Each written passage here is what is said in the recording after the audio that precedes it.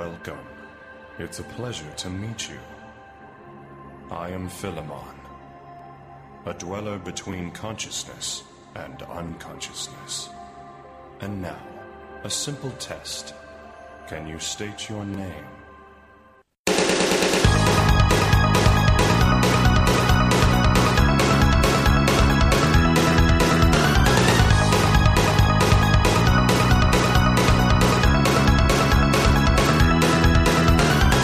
Hello and welcome to Megaten Marathon, a game-by-game journey through the Shin Megami Tensei and Persona games. I am Paul M. Davis, and who am I here with? Why, it's me, it's Brian Static! Hooray!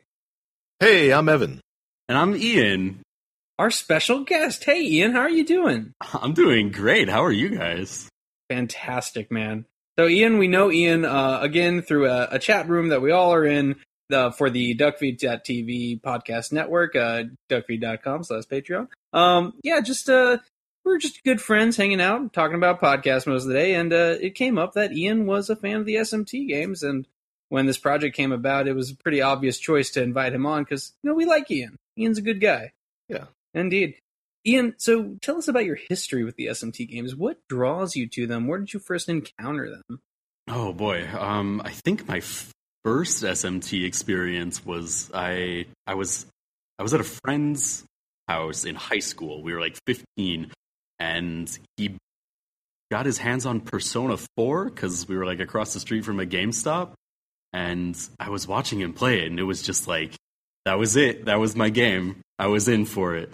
But I didn't own it, and it was kind of hard to find. So I was talking to another friend about how cool it looked, and he was like, "Oh, I have Persona 3. You can just have it." And I said, "Okay." And that was a really formative video game experience for me, and I just kind of branched out from there, and I played most of the PS2 ones, and then I started playing DS games, and now I think I've played almost all of these, post Persona 2, and I don't know, they've got a really weird vibe and cool graphics and deep enough gameplay most of the time. And I just kind of, everything about them, the vibe works for me. Yeah, absolutely. The vibe is a big thing. Like, we always talk about, like, the sort of punk rock attitude that Persona has, Persona and Shin Megami have to the JRPG status quo. Mm-hmm. Yeah, it's very different in a genre that's very samey, which is nice, because I really like JRPGs, but like, whoa. Awesome. So grateful for you to join us for Persona 1. This was not an easy task. Many people shook their heads in shame when we told them we were covering Persona 1 and that we needed a guest. But Ian so graciously stepped up for this game that people aren't too fond of. I actually tried to play this in high school, too, on the PSP, and bounced off it pretty hard, so I figured now was probably the only time I would ever do it. Yeah, after playing 3 and 4 on the Vita, I, of course, went and downloaded 1 and 2 long before we started doing the show, and put maybe an hour into each title, and was like, wow. These old games, like they turned this around on a dime with Persona 3. Like, these old games are really, really hard to play. And I think it's also hard for me because I kind of skipped the PlayStation era in my video gaming history. And so I don't have a whole lot of kind of patience or affection for a lot of the gaming conventions of this era. That's a bummer, Paul, because there's some good JRPGs in that era. I know. So I'm suspecting that I just am broken inside because this game has been breezy and wonderful. I thought I liked Shin Megami Tensei 1 a lot by the time I beat it, but then picking up this made me realize, Shin Megami Tensei 1 might have just broken me and might have just got me used to its horrible mechanics and its hostile user interface. Because, like, Persona 1 this game shouldn't be breezy and fun. Paul, we might need to have an HR moment about Evan after the podcast. No, yeah, I mean, definitely in the context of coming from the NES and Super NES or Super Famicom SMT games, this is incredibly breezy and fun. it depends on which direction you're going. Yes, of course. We always have the skewed direction of that we started at the beginning. So I mean, we've already bared the worst of it. And I'm sure what platform you're playing on makes a difference. Did anyone play the PS1 version for this? Yeah, no, none of us played the PS1 version. We are all on the PSP version. We were strongly advised to avoid the PS1 version if we could. Yeah, so we might as well get into this. The PS1 version came out in 1996 in America. It was not actually originally called Shin Megami Tensei Persona. It was a spin-off of the series, but they were trying to brand it as its own separate thing, and it was called Revelations Persona originally. And there was a different Japanese title. I think it was like, I'm going to guess here, and who you guys can write in. It's something like Megami Ikebiru Persona. Something very close to that. And that sounds right. Yeah, it's something like that. Anyway. But Persona, yeah, they tried to market it as its own entity, but it had so much SMT DNA that it was kind of undeniable that it was really a Shin Megami game at its core. I mean, even the Persona idea was more inspired by anything else than the game Shin Megami Tensei If. Now, I gotta feel a little guilty because we're not covering Shin Megami Tensei If in this sort of beginning chronology. It's not a game that is translated into English as of yet. There's been a fan translation that's being worked on for a while now. And we will get to If somehow, but not right now. And we're just going to go ahead and treat Persona 1 as the first Persona game, even though SMT If is kind of the first Persona. The big things about If that Persona took inspiration from was that it was basically SMT in a high school setting, and there was a system called the Guardian system where instead of recruiting lots of different demons, you would get a Guardian based on how well you were doing before you passed out and died. And I think my understanding of If is that it may have been the first SMT game at that point that didn't take place in a post-apocalyptic Tokyo. I could be wrong about that. I mean, that's what's said. That seems like a really dubious claim to me because before that there was only really one SMT game. Like, it came out in between SMT 1 and 2.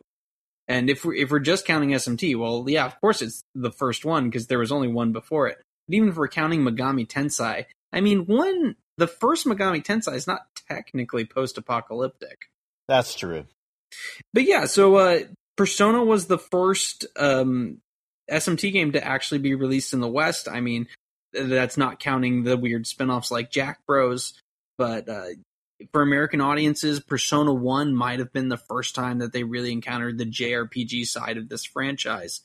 Came out on the PSP in the heyday of like Final Fantasy VII and Chrono Cross. I could definitely see some people just picking it up because it's a JRPG and being kind of thrown by how much more difficult it would have been to its contemporaries.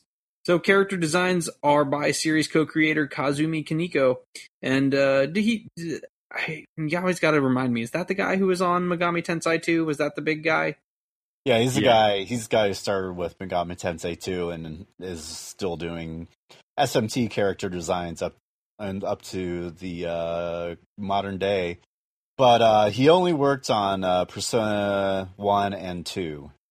And then he was taken over by Shigenori Soejima. I got that kind of close. He continued to be the Persona designer, I believe, up until 5, which is still yet to come out in America, but is already out in Japan. And, he's been doing a fantastic job so far. And you can definitely tell the difference because, as amazing an artist as Kaneko is, there's definitely a stylized approach. I mean, this first Persona game is interesting because it's sort of a, embryonic version, design-wise, of what you would see in later Persona games that are so aesthetically stylized, mixed with Kaneko's kind of more like dark manga art style. It's worth pointing out that the version that we're playing, the PSP version, has some UI design and some other like little stylistic elements that were brought in, I think, after Persona 3. Mm-hmm. So there's a little bit of style to some of the menus and backgrounds that wasn't there in the original game. Yeah, they use a lot of the same icon stuff. Yeah, a lot of retroactive designs to fit it into a continuity that didn't exist yet. Not like necessarily story-wise, but presentation-wise. Kaneko's art, this game feels a lot like how Super Mario 64 felt like. Well, yeah, it's in 3D. It's the first step towards this new design paradigm, but it doesn't quite have everything figured out. Like there's some real rough art in this. Oh yeah. The character portraits are like surprisingly not great. And I kind of understand. They were designing for PS1 resolutions. There was a CRT. The things were going to look a little blurry anyway. They didn't have to look that good, but just in high def, it is real gross to look at those drawings. They look like they were colored in with paint. Yeah, and it's not just a fidelity issue. Like a lot of the we'll discuss a couple of characters in particular, but a lot of the art is just straight up bad for those playable characters. And it's not even just the characters, because like some of the like Persona and the monster sprites just sort of look weird in this isometric perspective. Like kind of as if they weren't sure it was gonna be isometric until like the last minute or something. Yeah, and there are a couple moments where you look at a monster and you're like, were you guys really, really rushed to get this thing out the door? Because that doesn't. You drew a basketball. You drew a basketball. We'll get to the dribbler later, Evan. The dribbler's so good. Save the gold for when we need it. Is this a good time though to talk about the toilet bowls with the snakes coming out of it? Because that has to be either one of the most uninspired or most inspired SMT monster designs. Oh no, that's a great one. I gotta admit, I didn't realize they were snakes. That kind of freaks me out more. I thought it was just like a ghost hand, like in Zelda. No, as a person whose favorite Pokemon are all like, this one's a garbage bag with a face on it. Toilet Monster really does it for me. And I mean, I think that this is, you'll notice in the more recent Persona games where you'll see some of the demons show up as personas from some of the SMT. You'll see some of the SMT demons show up as personas, but there's kind of a strict delineation between the shadows, as they come to be known as in Persona 3 and 4, and the sort of world of demons that you see in SMT. And this game seems to be kind of a mishmash. You see some SMT demons, and you see some, like some new stuff that it looks like they were trying to like branch out a little bit, but not quite succeeding. That's a really good point, Paul. I had actually not really articulated that in my mind, because you definitely see like kobolds and liliums and just a few, like a lot of really common demons from the earlier games. They're just enemies, but at the same time, other demons are personas, and the distinction between the two doesn't really make a ton of sense. So yeah, this originally released on the PS1, it eventually came up to America again in 2009 on the PSP, this time completely retranslated because the PS1 translation was garbage. One of like the notoriously worst JRPG translations. A lot of, not as bad as like Final Fantasy Tactics, because it made sense, but it was filled with a lot of really bad slang and a lot of very odd sentences. The new version improved the interface, gave multiple difficulty levels, gave you way more save points, sped up gameplay in a number of ways, and we'll talk about that in a minute. Added some additional CG cutscenes. Also, they don't look that great because they're based off Persona 1 art, so surprise. Mm-hmm.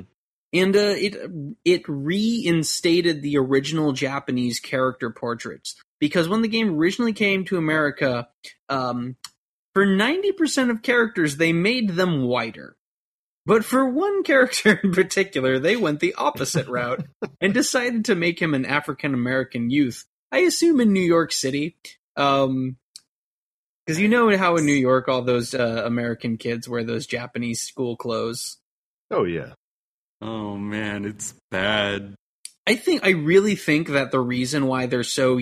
When we're kind of spoiled with new Persona games, because they just like straight up put in Japanese sometimes. Actually, did you guys see that news story? This is kind of relevant. The new SMT4 Apocalypse game, it shipped with some Japanese text untranslated because their QA testers were too good at the game. Yeah. That's pretty great. Mm-hmm. It's pretty fantastic. Reason. Yeah, and it was also great that Atlas was just like, hey, look at this crazy thing that happened. They just released it and announced it on their corporate blog. I do think it's kind of funny that they're like, we are unable to patch this correctly. And it's like, why exactly? Like, what prevents you? Like, I get that, like, you can't just patch, like, 2 lines of dialogue because it costs money. But why exactly would it just be kind of impossible for you to change 2 lines of text? I don't know. I mean, I don't understand game development on that level, but it just strikes me as odd. But yeah, I think that it's worth noting that, like, Mark being turned into a African-American character, like, I mean, I don't know a whole lot about how his translation and character came across, but it is often referred to as being, like, one of the less sensitive portrayals of African-American characters from a Japanese developer. It's definitely not good. I haven't looked into it too much, but from what little I've seen, it is not good. Well, and even in this translation, where he is a Japanese, and he's kind of the butt of a lot of the jokes. He's the goofball. He's treated as not as intelligent. Like the way this character is already treated in the PSP version, if they just made him black with this translation as is, it would be problematic.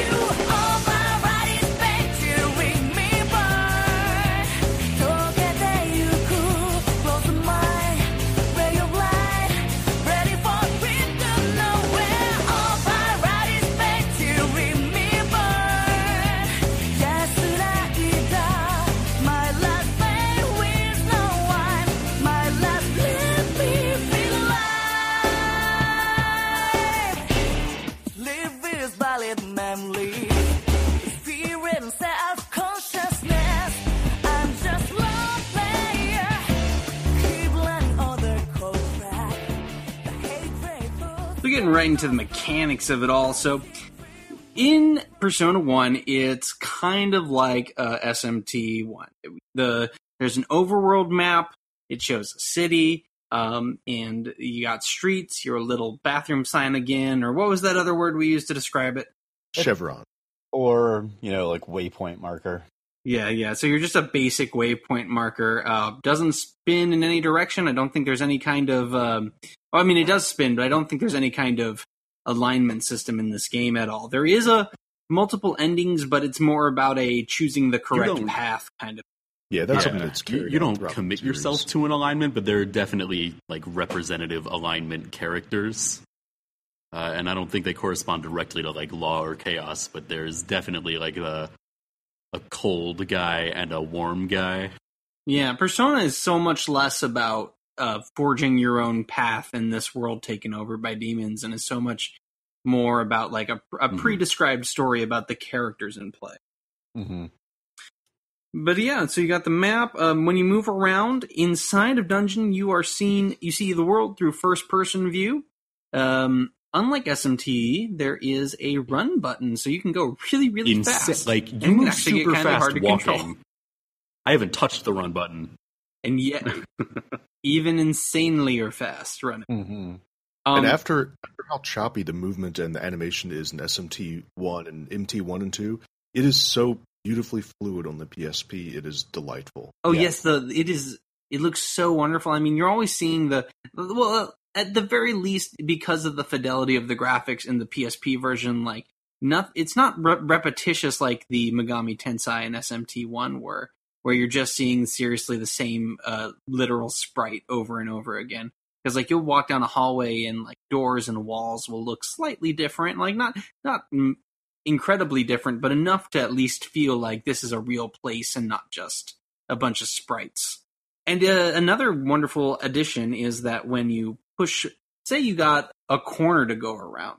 Now, normally in the old SMT games, you would push left, then forward, then right, then forward, then forward, then forward, then right, then forward, because you got to do that full 180 turn. In Persona 1, you can... You know how just when you're walking in real life and you just decide to slide like completely to the left? Like there's definitely like an upward motion to it. Yeah. So yeah, you just sort of shift an entire tile to the left or right with the shoulder buttons. And like honestly, like that's how my characters move. They almost never turn around. I'm just facing one direction and I'm just pushing the appropriate buttons to get them to move in whatever direction the floor is. Oh, and it's worth adding, we can do this in one direction because, unlike the previous games, your minimap is not a spell. There's a useful, versatile minimap that's always available and ready to look at. Yeah, and they actually do it in a pretty interesting way where when you explore tile by tile, and you will memorize every single tile that you step on. But the minimap also gives you a radius about 3 tiles away in any given direction. So you can sort of guess like what the tile is going to look like if you're standing in the spot. But if you're opening the proper map in your pause menu, you'll only really see your immediate area and the tiles that you've stepped on, which can sometimes give the map a really strange look when you just didn't fill out that one hallway. Because this brings me to the next thing. There's no reason to go to the end of hallways in this game. You only need to go the direction that you're heading. Like in SMT1, it was always like, well, there might be like a treasure chest over there. But as far as I know, there are no treasure chests when you're in the first person view in this game. Mm-hmm.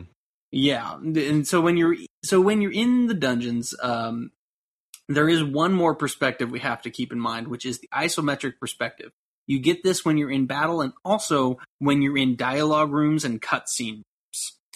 So you'll say you're just in the hallway of the dungeon, you're walking down, you see a door, you turn left, you go in there, bam, you're isometric, you see the characters from a top-down God perspective, and you can talk. And there will be boxes there sometimes, or lockers, and you open those up and you get items out of them. I feel like 70% of the ones I've found in the game so far have been trapped, but... And then oftentimes you can go into those rooms and walk around pressing the examine button on just about every item, looking for a key card or something like that, which is one of the more frustrating parts of this game, at least for me. You know, it's not great, but I've found all of the ones they've wanted me to relatively quickly so far, and I'm not sure if it's just because I've noticed them quick or just they're decently projected. But I mean, if you're having trouble finding them, then they can't possibly be that well projected. They right? usually make sense, like where they are, like it's logical where you find them. It's just I have trouble getting my little dude over to them. Like I've put at this point probably 30 hours into this game, and I still can't walk around in those sections. Like something about that perspective just throws me off.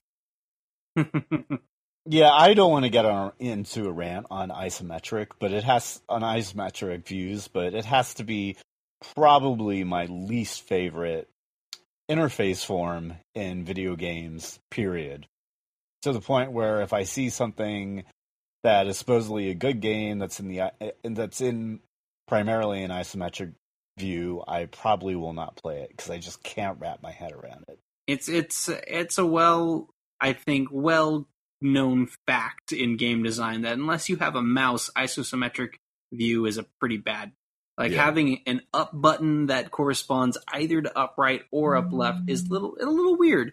Persona 1 lets you change which one you want on your whim. Like, say you want up to be up left, okay. If you want up to be upright, also okay.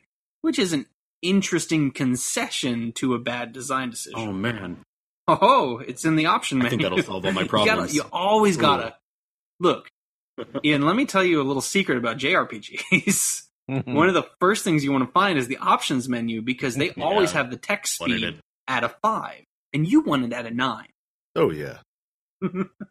Yeah, well, actually, you can do that. I mean, in more recent games, the Devil Survivor, the DS, the DS one, overclocked. Those are isometric as well, and you can make. And they also have the same option as in which direction you want up to actually go. But on those ones, you can just tap the touchscreen, right? You can just tap the touchscreen grid. No, it works. That's a fucking bummer.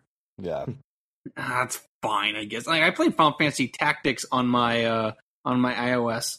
I was playing Final Fantasy Tactics iOS, and you could just tap the screen to tell where your guys where they went. It was fantastic. But also, like, they also made it so you could just rotate the camera, so up would be up. But I mean, you weren't playing with a controller either way. Well, so I mean, Shin Megami Tensei is it's a game series for real men, and so we don't need to make those concessions to gameplay as Megaten fans. So there's also one thing that these rooms do that's new to this series, and in previous games, your party members would chime in during certain predetermined events, or not at all, depending on which ones you were talking about. In this game, every single time you're in one of these little rooms to get chests or anything like that, all your party members are just standing there in the world.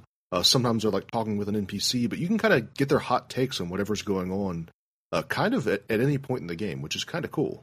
Yeah, we'll definitely talk a lot more about the NPCs in a second, but they are more realized characters in every sense. Like, they're actually, like, it would have just been one thing if they just, made better props for your NPCs. But these guys, at the very least, have distinct personalities. Mm-hmm.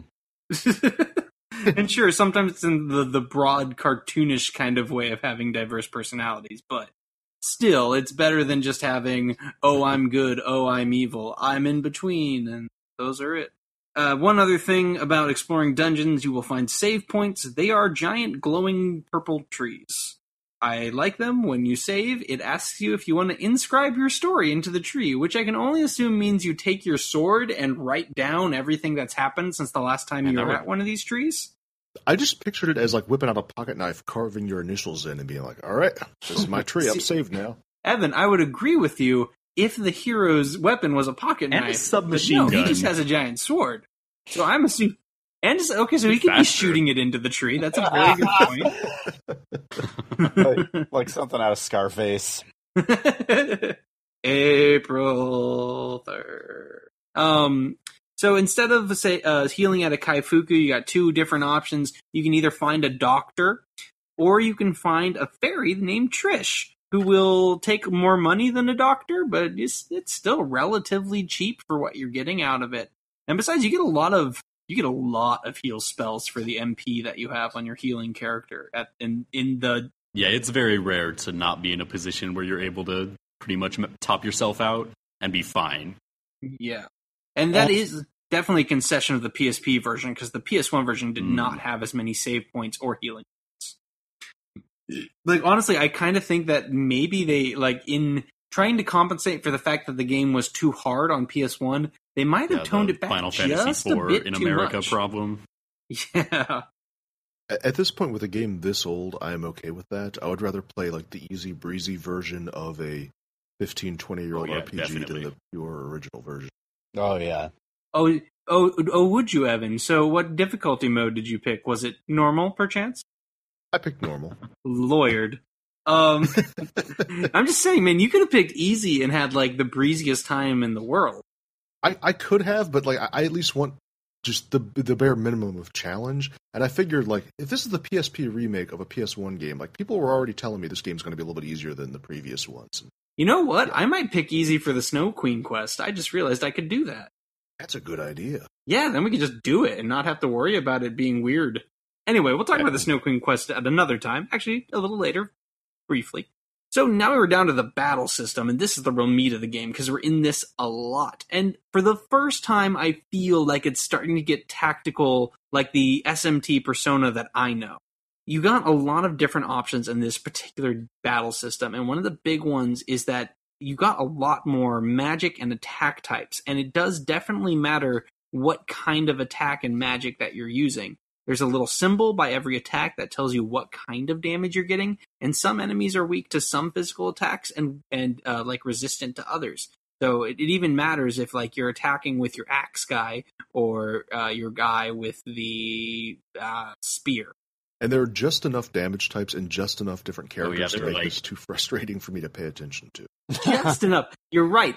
Unlike later Persona games, you actually have a grand total of 5 Yeah, it's a lot to keep track of. Yeah, because on top of the party members, you also have the Persona system. And if you're coming from 3 or 4, you're thinking, oh, what's so bad about the Persona system? You capture cards, you fuse them into demons, and you attach them to your main character. Well, you got 2/3 of that right, because all 5 of your main characters are capable of carrying 3 separate personas. And you're going to get nowhere in the game if you keep all your secondary characters with only their first starter persona. Mm-hmm. Yeah, and the other thing about it is not only are you getting the personas, but it has the same mechanic from Persona 3 and 4, where you have to level up your personas in order to make them useful. But you can totally get a situation where you get a boss that you aren't expecting, and then all of a sudden all your characters have these horribly mana inefficient personas. Because one of the other things about the magic in this game is it doesn't. As your persona levels up, you get more powerful spells. You might get a more powerful healing spell than the base spell. But every spell for a persona costs the same fixed amount of MP. So you might get a new powerful persona and realize it's going to drain your hero's entire MP pool in like 6-7 casts. And then you're also managing 2 separate level up systems. I'm sorry, 3 separate level up systems. Because you got your character's level, which dictates how much stats they have, plus what personas they're able to carry, and also what personas what demons they're able to convince to give you their spell cards. We'll get to the spell cards, people.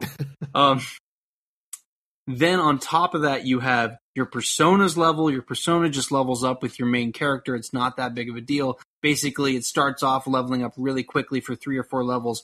Then it caps out pretty quick, and it starts taking thousands upon thousands of experience points to get them up to the next level.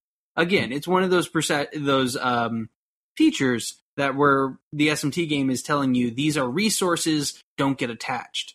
However, there's kind of a contradiction here, because as far as I can tell, you can't actually use your personas to fuse into new personas. I think it's just the skill cards. Is that right? Yeah, it's just the spell cards. And again, we'll get to the spell cards in just a minute, but now you're going to just have a clog of old personas that aren't really useful because they don't do enough damage, they don't do heavy enough attacks, or they're just sort of there and there's nothing to do. So it's kind of like, why did they make it so you couldn't just keep this persona viable? Like, I mean, they already have the limitation of they're only going to have the attacks that they have, right? So why not just let them level up? I think it's just a concession towards like being a Shin Megami Tensei game. Like, oh, Shin Megami Tensei games, you have a lot of different demons that you just kind of cycle through, and they hadn't like gotten out of that mindset completely. Because like Persona 1 is like a real like foot in both sides of the pond. That's not a saying, but like it's a half step. Both sides of the sure, yeah. On both sides of the fence, it's not maybe. Quite a Megaten game, and it's not say. Quite Persona 3. It's like in a weird middle ground. Sure. Also in the battle system, we have new kinds of magic. We still have returning stuff like fire, ice, lightning, but also things like nuclear and gravity. In terms of mechanics, they don't work all that differently. I mean, it's still a spell. You're trying to find monsters that have the weakness to it, and you got to experiment a little. I mean, there's an analyze button, but I haven't actually figured out how it works yet. So the way analyze works is that the first time you encounter a demon, it's going to show you a bunch of question marks. The second time you encounter that demon, if you hit the analyze button, I think it's the R trigger on the PSP version, or the R bumper, it'll tell you like their HP, their stats, their weaknesses, their vulnerability, or their strengths. Like pretty much everything you would need. Oh, good, because I've been using like a FAQ for that shit. That'll be faster. Yeah, I mean, I use that. I use the analyze function or whatever it's called now a lot, like modern SMT and in modern Persona games. Just because I often forget what the affinities and what the resistance is of the different demons or shadows are. The analyze function here is not as robust. It won't give you like a full breakdown of like every single type of spell that they can resist or weak to. So that's a little kind of frustrating to step back, but it's definitely a huge improvement over the previous SMT game. Is this the only game that has gravity spells? Yeah, it's definitely not in. I don't remember them. Yeah, it's not in any of the later ones. I remember them in you guys 3 and 4. Yeah, mention it before. It just seems like a weird inclusion. Yeah, I think nuclear is only in here too. So nuclear in here is referred to as in some games names. It's nuclear, in some games it's almighty damage. Right. Almighty. Okay. The main nuclear spell you get early on is Mega Dio, and that's one that you'll see come up in like even Persona 4 has Mega Dio. So the only other thing we really got left to cover, we got 2 things left. And one is how to actually get a persona. So much like SMT1, when you see a demon in the field, provided you have the correct level to recruit it, you can talk to it. It's called, what's the actual word that's on the menu for it? Contact, right? Contact. Yeah, so you contact the demons and you start a conversation. And unlike SMT1, so SMT1 was sort of like a conversation tree where before you ever picked a decision, the game had already decided whether there was a right answer and what that right answer was. In Persona 1, every single one of your main characters has 4 different conversation options. Things like persuade, lie, bribe, and in Mark's case, dance. Dance is a particularly famous one. There was even a really poorly translated phrase from the first game when you hit Mark Dance. And it basically said, Mark danced crazy. And the fans liked it so much that they kept it in. So I appreciate that. It's a pretty good sentence when it comes up. But there is a ton of dialogue in these options. I feel like I keep finding new phrases of dialogue, even on conversation options that I've used a lot already. I also find this, notwithstanding from the older games, but I find this probably to be the most frustrating demon negotiations that I've come across in an SMT game. It's not good. Before you go further, Paul, let me actually explain exactly how it works to the people at home. Okay. When you pick a conversation option from one of your 5 party members, and you pick the demon, the demon will respond by a predetermined set. Mostly, like 90% of the time, it'll always give you the same answer on certain conversation options. So let's say I have a Lilim, and I pick, this is not actually how the exact Lilim conversation tree, but I'm just speculating here. And say I pick persuade on the main character, and they respond eager, which is good. We want eager if we're going for a spell card. They have 4 different emotions, and it's a rhombus, and there's a triangle shooting towards the center on each individual side, and how close it is to the center is how much that emotion is about to color the rest of the battle for that monster. So you have eager, happy, sad, and fearful, I think are the 4. And if you get, say, happy or sad, they'll just stop talking to you. And if you get fearful, I think they run away. They run away or they get a debuff. Or a debuff. And you're always going for eager, which is the bottom left section of the rhombus. And once you got eager all the way filled up, you have the option of asking for a spell card, asking for money, or asking for just for them to go away, I think is the third one. Mm-hmm. Yeah, and I've never picked the money option. I've always gone for the spell card. I can't imagine they give you much more money than what you would just get from beating. No, it's almost never worth it. But one cool thing you can do is that if you get the little triangle all the way to the center for happy and then max it out for eager, if you get both happy and eager, they'll both give you a skill card and a little extra item, which is pretty neat. So you still have to do the final blow on eager, I assume. Because you can actually do either. Oh, really? That's very interesting. Basically, once you get that little triangle to the 3rd level, it'll start flashing. Yeah. And then as soon as you get something that's on the 3rd level to the 4th, then everything that's at that 3rd level will trigger at once. So, like, I got one that was 3 of them at once, and the demon was just really angry and confused and then ran away. Right. Even though I had eager maxed out. So, almost back to you, Paul. So, just in some demons, like, it's kind of, what would a SMT conversation with a demon be if there weren't just a little bit of randomness? Because sometimes when you give them the right answer, it'll shoot up 2 slots on the rhombus, but sometimes the wrong emotion will trigger because they realize you're kind of messing with them, like trying to manipulate. And that's maybe like a 10% chance that will happen. But sometimes they can be so convinced that you're not being sincere that they'll be stuck on that emotion that they're feeling, and that will override you trying to get the eager points up. And I believe that completely explains the mechanic. So go ahead, Paul. This is frustrating. Well, I mean, it's funny because, like, the rhombus in concept, you know, it should be like a visual representation of how you're doing in your, like, demon negotiations. And I think one of the common complaints that I see about SMT games is that people find the demon negotiation process to be really kind of arbitrary. I've never actually felt that way. I feel like once you sort of get used to the demons and demon types, they have different kind of personalities, and you start to kind of suss out a way to, to approach negotiating with them. In this game, I just feel like I keep on getting into these kind of repeating conversation trees that don't really come up with any kind of like positive outcome.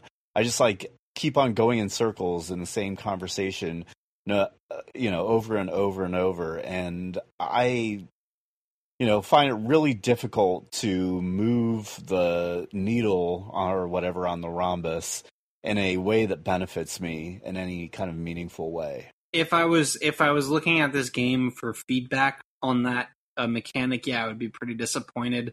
I can't admit that I'm playing that way. I'm actually using a guide to just tell me what gives me the eager option most of the time, because I just don't want to deal with it. Like, early SMT conversation systems are real dumb.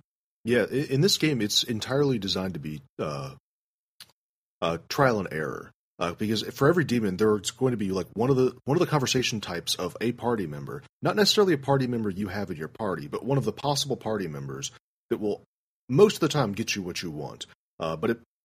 So you have 5 party members, you have 4 different responses for each of those party members. Out of all of those 25 responses, you might have, or 20 responses, you might have one that's like, okay, this is the one that works. Because I think there are 6, 7, 8 characters. Like you'll meet a demon, it'll be like, oh, you actually don't have a party that can successfully recruit this demon. Because you don't have the 3 people that have the thing that makes them eager, at least according to the fact. There are at least 8 party members, because I have 5, and it's I know bad that there because are 3 that I don't. There's no way of knowing in game. Like, oh, well, I didn't recruit Brown, so like I just can't talk to these guys effectively because he's the only guy that has the conversation option that they respond well to, and the game just like won't tell you. Like, there's no record, there's nothing to like track. Like, oh, this demon likes this, and this demon likes this. It's just trial and error, and I hope you remember, and I hope you have the right guy on your team, because that's it. That's all we're giving you. Yeah, and like Paul mentioned, one of the things in the other games are that you can get a sense for what type of demon a certain demon is. So, like Jack Frost, he's part of an arcana of demons. I think it's fairy, and you kind of get a sense. Okay, in general, male fairies will respond this way, female fairies will respond that way, and that's knowledge that it still takes trial and error to learn, but you can carry that throughout the entire game. In this game, it's on a demon by demon basis, so you can spend the time with the trial and error to figure out how one demon will respond to you. But then as soon as you're done with that dungeon, you're never seeing that demon. Yeah. So, let's say you encounter a demon, successfully negotiate it, ask for a spell card. You're at the right level to get that spell card. They give you the spell card. Let's say you do that with another demon, and you get the spell card. From them, it's a different spell card. Now, these spell cards don't actually cast spells or anything. They don't give you magic. No. You go to the Velvet Room. Inspired by Twin Peaks? Paul, our expert on Twin Peaks? I would say it's pretty clearly inspired by the Red Room. Yeah, I mean, it's got definitely some basic elements like this. I mean, it's not a jazz lounge, but it's like, like a classier music usually plays once you're in the Velvet Room. Yeah, it definitely has that, like, you're just stepping over the threshold into kind of a waiting room from another dimension, that is pretty much what the Red Room is in Twin Peaks. And it has, Igor, who is one of the characters who people who played Persona 3 and Persona 4 will be familiar with. And I assume at this point, let's just blanket say it, Persona 5. Yeah. Igor, I mean, he's not a 1-to-1 match with the little man from another place in Twin Peaks, but I think there's a clear line of inspiration there. I mean, there's like several overlapping ideas, like oddly proportioned body structure. Mm-hmm. Like, I mean, it's mostly for him. It's his nose and his large torso compared to his tiny limbs, and not that he's just a dwarf. But and before we move on, just in case anyone has not played the Persona games, when he says he has a large like nose, a banana we mean out like of his face. over a foot. Yes, as it is a prehensile nose, and yes, it is coming to get you. And he will speak to you in riddles, and there's sort of a dream logic to a lot of what he has to say. At least the things that he has to say that are not necessarily like technical game related kind of tutorials. Yeah, unlike later Persona games, though he still introduces you to a lot of concepts, his introduction and his introductory speech, none of it's as bombastic. You just sort of stumble across him throughout the course of your playing, and you just enter a room. Yeah, in 3 and 4, he definitely seems to be taking some sort of active role. He's kind of we'll get to Philemon in this game, but Igor kind of takes over as that, and then his attendants sort of take the role that Igor has in this game. Has anyone played Persona 2 up to the Velvet Room? But yeah, is it the same as it is in Persona 1? Because in 3 and 4, the Velvet Room takes different forms, and presumably 5 too, that are kind of more reflective of the themes of the game. So in Persona 2, it's a little bit different. Igor is it's basically like a dialogue room. You can talk to the individual members. There's actually several different guests in there, each of which serves kind of a different purpose. It's a pretty cool system. And actually, the Velvet Room is one of my favorite things about the entire Persona series, because anytime a dungeon is getting stressful or a part of the game, it feels like it's getting tense, the Velvet Room is an instant release valve for me. Because even within the context of the plot of these games, the idea is the Velvet Room is kind of a room out of time. You step into it, everything stops, and it kind of gives me I love the feeling of just being in this place where, you know what? Slow down. Everything here is nice. It's calm. It's sedate. There's no timer ticking down. There's nothing to worry about. It's your own little pocket just to kind of escape from the rest of this crazy, insane dream world where all kinds of geometries make no sense. And it's like a little pocket of sanity. Sure. I like that. Yeah. Yeah, and so on this one, it's always usually accompanied by a save point. So if you're running into a Velvet Room, you can pretty much assume that it's kind of this game's equivalent of that. You can't hang out. It's mostly a menu, but yeah. Mm-hmm. So you got to go actually fuse your demon. Igor will help you with that. He's also the place where you go to attach personas to characters after you fuse them. So you go in, you have 2 spell cards. You actually, in the PSP version, I gotta assume this is not in the PS1 version because it's too new of an idea. Thank God. But there's a guided persona system. Which means, yes, thank God, it is a lifesaver. Guys, it's fun to experiment with it for a little bit. But again, until we get to the compendium era of SMT, there's it's so always going to be more factors for fusion in this game than in any later SMT game. As far as I know, this is the most complicated fusion because you can. Yeah, because let's go through them. So first you gotta pick the persona. It gives you a list of available personas for you to fuse, and it also. So the first thing you got to consider is: does your persona have a best rating with any characters? Of the personas available, do any of your 5 characters rank best with that persona? Because each character has a ranking of how they feel to the personas. Oh, help me out here. What are they called? Arcana? Yeah. Yeah, the Arcana. So Hierophant, Magician, Priestess, those are all there. All your favorite tarot cards that you have, remember. And you got to find if your characters have a best or a good rating with that persona. Then you got to decide, of all the options you have, which one sounds like the most worthy of your investment. Because basically, once you spend these spell cards, you got to get them back. Oh, and I didn't mention, you can only carry 12 spell cards at a time. So you're going to drop some spell cards and never use them. The way my progression ended up, I got a bunch of personas at level 19 when I was level 14. And that was the first time I was used definitely any personas. Not fusing as often as I probably should have been, and then in later dungeons here, I was just dropping stuff left and right because I like skipped steps. I had to make room for the good stuff that was coming down the pipe.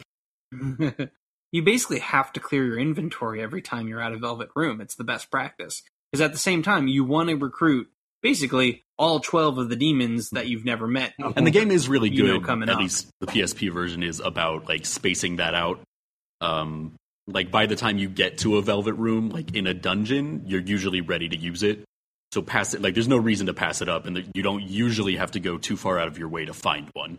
Yeah, and you want to recruit. So the next thing you got to consider is: do you want to attach an item to your persona? Common items will have a random effect on your persona because that sounds like it's worth your time. But certain items will give a persona a certain spell, and it's honestly not too easy to interpret how to min-max this system at the beginning of the game. I have no idea what would be advantageous to give a persona as an item to hold when they get fused. So in general, for things like for certain higher tier consumables and for your old equipment and armor, it'll tell you like, okay, this is going to make your strength go up. This is going to increase vitality. This is going to increase your magical ability, or this will teach the persona a new spell. So usually the thing I ended up using for my item for most fusions was just old gear. Oh, that's a smart idea. I will definitely be thinking about that as I move forward. Yeah, so the third thing you have to consider is your fusion might fuck up.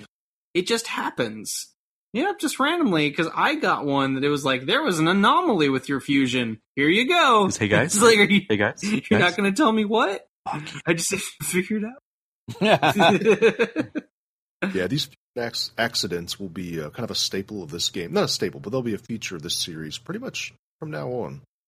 Ooh, well, they're weird in this one. I just wish they were more informative. Just like, tell me what the weird mutation on my persona is. It's fine. Just tell me. It definitely gets better in later games at doing that kind of thing. At this point, the main thing is like the closer you are to a full moon, the more likely they are to happen. So if you're real paranoid about them, do them on new moon. Unless you're trying to get something weird to happen, because you can sometimes get like really crazy good demons through a fusion accident or like learn a cool new spell. You want to avoid fusing on full moon unless you're specifically trying to game. I never ever remember to consider the moon phase. Mm-hmm. Nothing is ever a big enough deterrent to make me consider the moon phase. I mean, I generally only consider it in the sense of like demon conversations and demon negotiations, and bear in mind, and that's usually the case, in more recent games where I'll be like, hey, none of these demons want to talk to me. Oh yeah, it's full moon. Oh well, shit. Yeah, maybe that's, again, another lesson I just need to learn, is that that's not something you can just ignore completely. You kind of have to get back on. So actually, you know what? Basically, that's it for Persona Fusion, but we did forget one last thing about the battle system. Yeah. There is a formation system, and there is a grid where your enemies can be. Basically, your magic spells or your attacks will explain how far-reaching the attacks are, and if the enemy demons are close enough together, you can usually hit multiple of them. But it just totally depends on the formation. It's kind of hard to explain, but it's kind of like a 5x10 grid, and demons can take up any number of squares within that. And they're just placed on that somehow, and when you open up your attack menu, you can see the grid of the attack. I mean, kind of think like an Advanced Wars or like a Fire Emblem game, kind of, but you don't move on the field. You're kind of static. Except, you can choose to form your party in different ways, like you can place them further back, you can place them in just different configurations. You can make them a pentagram if you want, I suppose. I mean, there is some strategy to that. Like, you would probably want to put your healer further back, so they're less likely to get hit. Yeah. And they are less likely to be doing major damage on the enemies. So there's some tactical elements to it. I mean, I think what may be coming through here is there are a whole lot of systems in this game, and they don't necessarily all complement each other particularly well.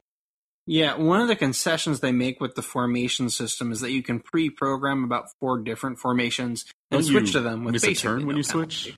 Mm-hmm. Yeah, That's true. I said basically no penalty. The only time it usually really matters is when you get like surprise attacked and then your healer is right up front and center to take all the damage. But that doesn't happen that often. So like usually it's just like, oh, Mark's shotgun is shitty and it can't hit anything ever. But I just don't worry about it that much because it doesn't usually come up. And, just like any other JRPG, it kind of goes without saying there are preemptive strike battles, and then there are also surprise battles. The one weird thing about surprise battles is when you're in the first-person view on the map, your character does a full 180 to look at his back. I always forget he does that at the end of the battle. It's just like it's just such a weird attention to detail where it's just like, oh yeah, my character got distracted, and so did I. And so the last mechanic we have to talk about, this will go pretty quick though, is stats. Just like SMT, you have stats. Unlike SMT, every level you get to put 3 points into different categories. We got strength, we got vitality, we got luck, we got agility, and we got magic? Dexterity. So I guess that's just different weapon types require different stats. And if you're unarmed, dexterity is better than strength. Yeah, dexterity is the magic stat in this game, oddly enough. Interesting. That's super weird. But yeah, speed is good, so you can run away. Agility is good because your chance of hitting and not agility missing is kind of low key the secret best stat of the game. Mm-hmm. Yeah. I've been pumping a lot of points into agility because it just the chance of attack just keeps rising and rising, and you get a lot of return because not every stat when you increase the stat, it doesn't necessarily increase the hard stat. Like you have the math stat that gets plugged into the formula that turns into the hard stat. So when you hit increase strength, that doesn't necessarily always means your damage goes up, but sometimes it does. Assumingly, like every 2 or 3 points you put into it. Now you do get to decide your stat increases, your main character stat increases. What you don't get to decide is your party member stat, which is an interesting choice because they give you all the customization for everybody's personas, which also affects your stats, and then they just kind of take away that. Like it's another one of those things where it's like, well, are we gonna be a Mega 10 game, or are we gonna be a Persona game, or like what are we doing here? So that's interesting that you say that, because I actually think taking away control of your party members is actually very much a Persona thing. Because I'll always think back to Persona 3 in the original version. You just didn't have control over your party members. You could sort of tell them what AI to take over, and you can manipulate. Focus on healing, focus on damage, focus on defense spells. But in this game, I'm not sure if the original Persona 1 you controlled your party members. I assume you do because of the conversation system. But that strikes me as a very like a prototypical version of what they did in Persona 3. So yeah, that does it with stats. I think we're finally ready to start the game. Hey guys, remember when we thought this would be a short episode? Because we're just getting to the game. Told you there was a lot to talk about with the mechanics. Yep. So the game starts out with a bunch of high school kids who are hanging out in a vacant storeroom at school, and they're talking about the mysterious Persona game. With the greatest opening line of all time. Do you want to play Persona? It's such a direct. Let's think about the metaphysical consequences of this. I mean, they're literally asking, "Hey, do you want to play the game?" PSP. I started it. It's like I've already made the commitment, so. Man. You're just making me double guess myself. Was it a early progenitor of meta indie games like the or like Metal Gear Solid 2? Yeah, that's true. I guess that was going on back then too. So yeah, they're just hanging out, and some of them are, believe that there's this Persona game where you can somehow contact the other side and make contact with spirits and maybe learn the future. And then other kids are saying that's bullshit, superstition. Anyway, they end up doing it. And they make you pick a side. Yeah. They make you pick a side before you do it, I'm pretty sure, don't they? Yeah. There's like, are you a believer or are you a disbeliever? I'm not sure if that affects anything at all, other than I think it's just there to show you that sometimes you're going to have to make a dialogue decision. Yeah, I don't think it has any real effect. So they do the Persona game, which is them walking around the room, and it's kind of like a Bloody Mary kind of thing, calling out the persona. Yeah, it's a very Bloody Mary, The Ring kind of idea, where it's like there's a certain act, there's a certain consequence. Don't do it, you'll die, or whatever. Yeah.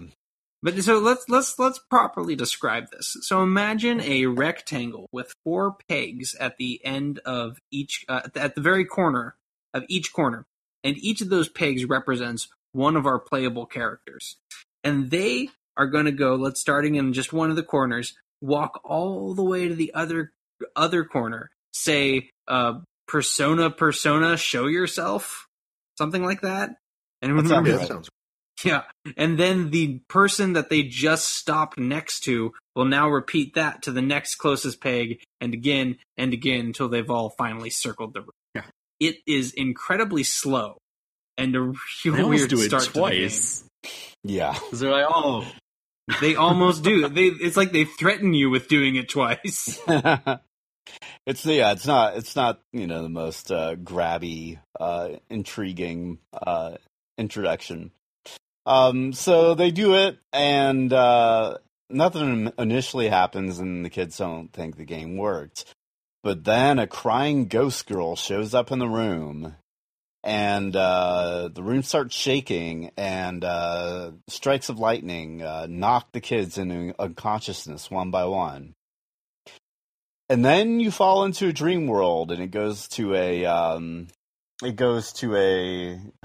why can't I think of the word right now? Like a cutscene, CGI. Yeah. It goes to like a CGI cutscene, where you will see a man in a butterfly mask. Kind of looks like a Phantom of the Opera looking dude, standing in this sort of, in this kind of almost kind of like an opera building or something like that. And he asks you for your name, and you enter in your name. If you're me, like always, it's some kind of like crude dick joke. Oh well, no. Let's go around the room. Let's all share what we named our characters. So here's one thing you gotta learn: every character in this game has a real name and their nickname. And almost everybody's known by their nickname. Like menus will refer to them by their last name. Yes, but just yes, true. So what did everyone name their main character? I went with Rod Buttocks and Rod Buttocks. Short name Butts. Yeah, I went with Evan again. Of course, I still haven't learned my lesson. Oh no, now it's tradition, Evan. Every character you cannot stray now. You realize this, right? You can't get sick. I'm gonna stray in Persona 4 because in my mind, from the Giant Bomb streams, it's Charlie. He wrote. It's still Charlie. Yeah. So what was Evan's nickname? It was Evan. Evan. All right. Yeah, it was Evan. Hey, I'm Evan. My friends call me Evan. Evan was my favorite early 2000s goth rock band. I named him IG Ian, what did you name your character? Which is what I name all of my Megaten characters since Persona 4. No, I was like... Is that a reference to something? All these characters have Japanese names, so just I googled Japanese name Japanese first names and Japanese last names, and those just sounded nice together. And I don't ever want to do that again, so I just use the same name for every game. Oh, I get you.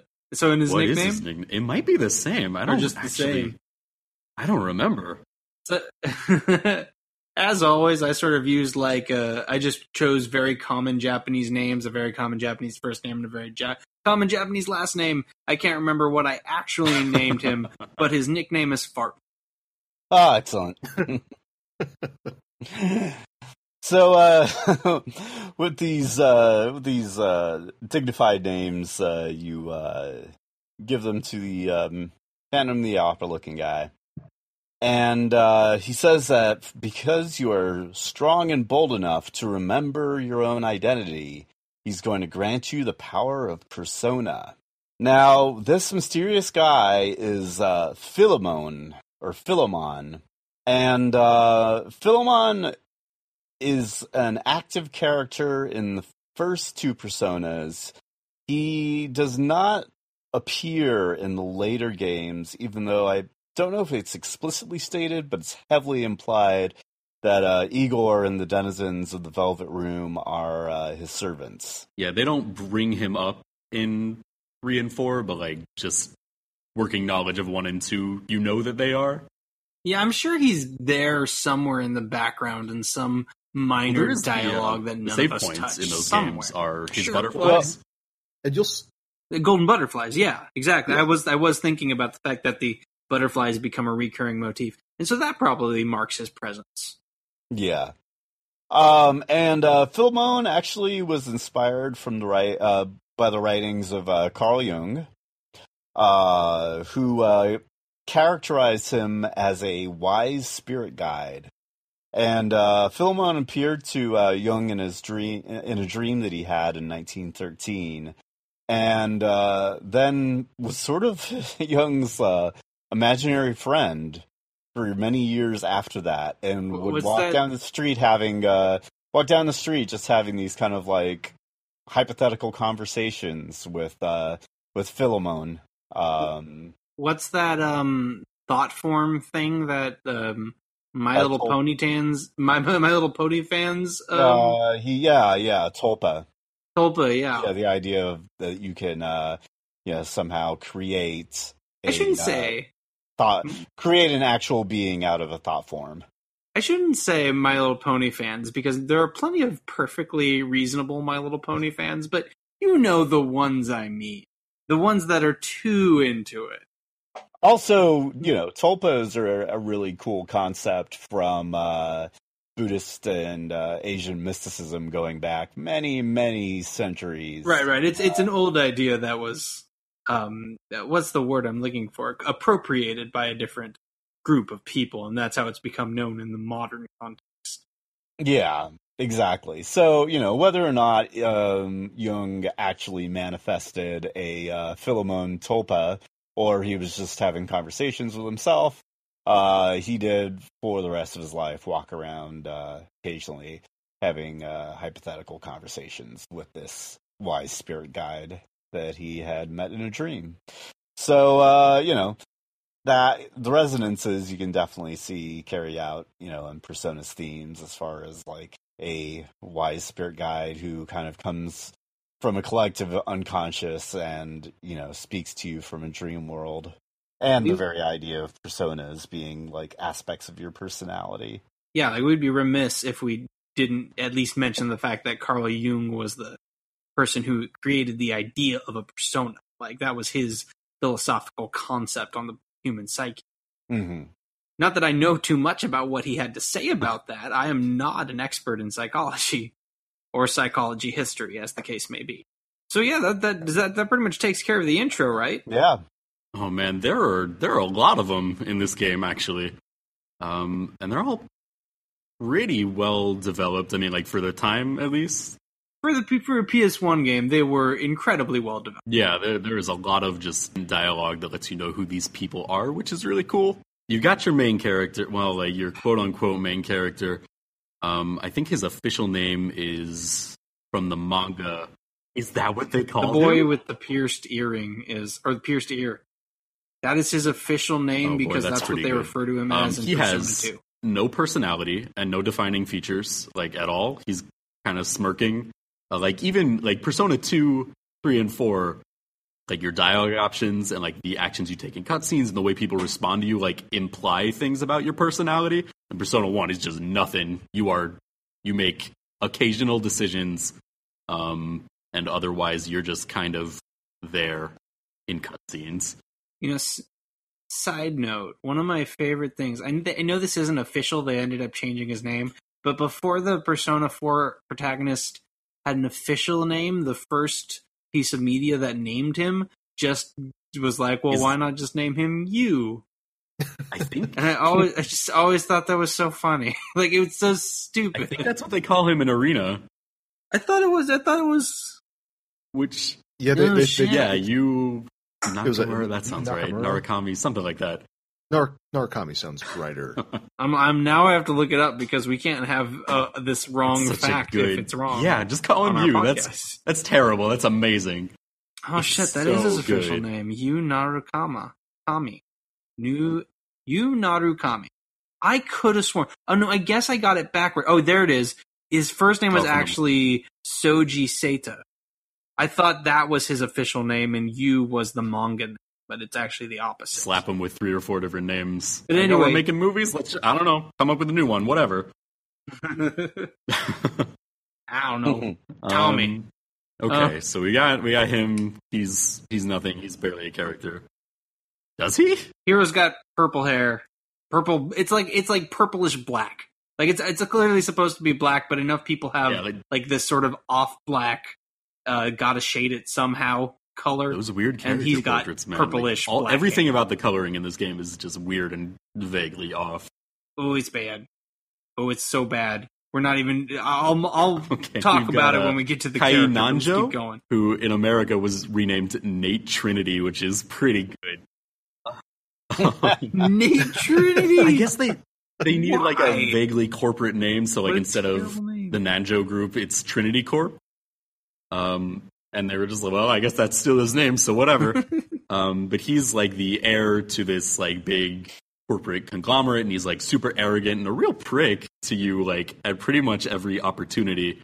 He kind of flip-flops. And that's reflected in his dialogue choices in battle. Like all of his stuff is real negative, like insult, trick, kick.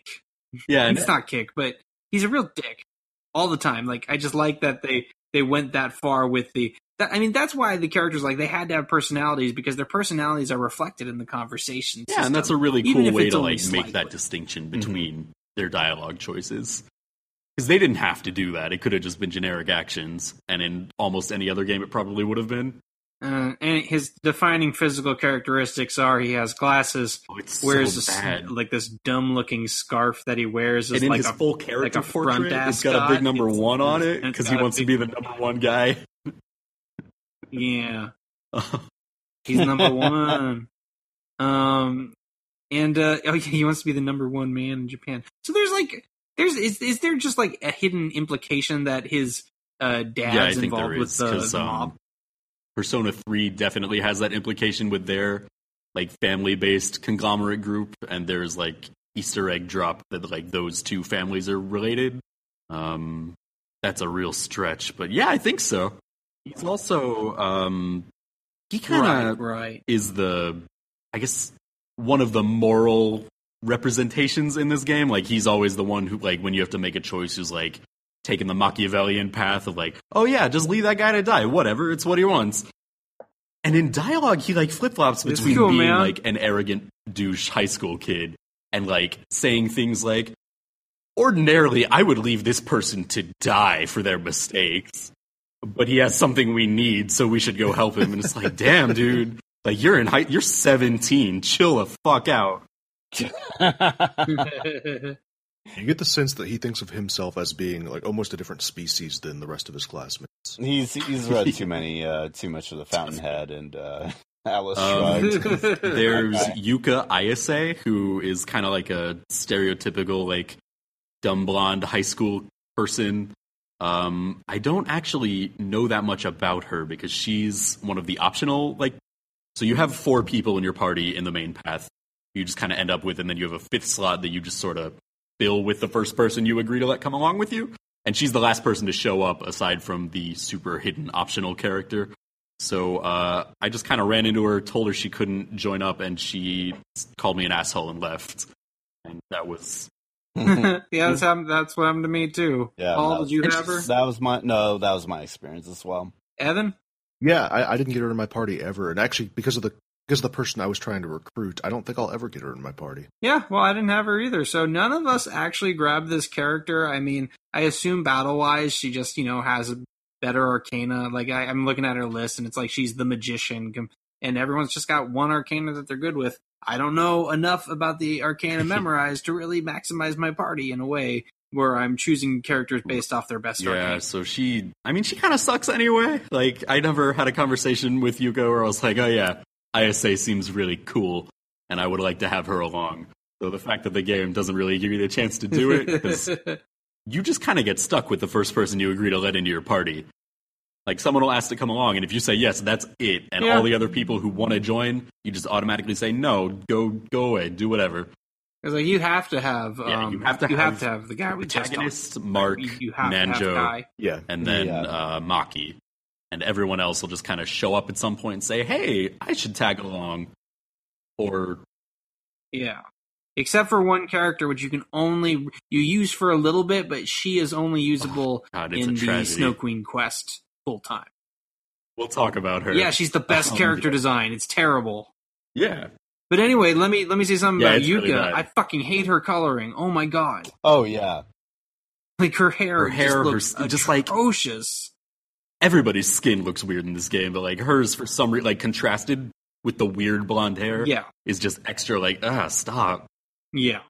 And like honestly, it's way better than like the whited up versions from the Persona 1 on PS1. Like you've seen those, right? And all they did was just like make everyone pale monstrous. And blonde. because Americans couldn't possibly, Japanese people don't have souls. It's just not possible to care. I fucking hate that mentality. I was just thinking today about like have you guys ever seen the movie Glory with Matthew Broderick? Yeah.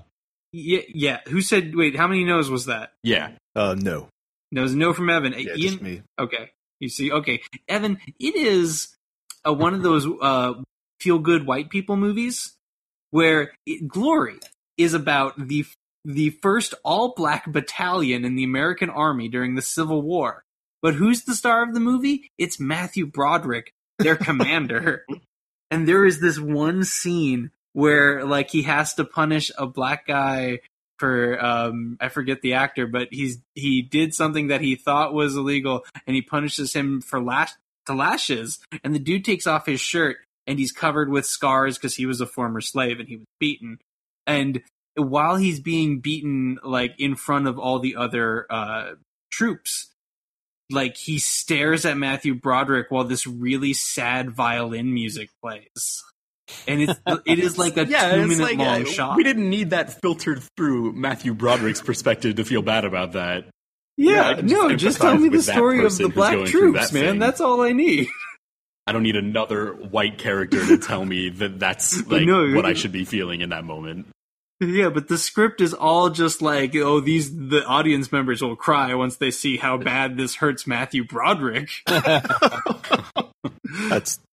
That is hilariously awful. I think so. Okay, so are we done with Yuka? We've got Mark, Masao Inaba. Mark? In quotes, Mark. They just left him as Mark in America. He's kind of a weird guy to pin down. Like, he's artsy. Like, he makes really wonderful graffiti paintings that everyone's really impressed with.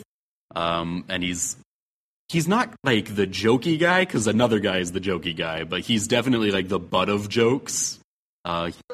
Mm-hmm.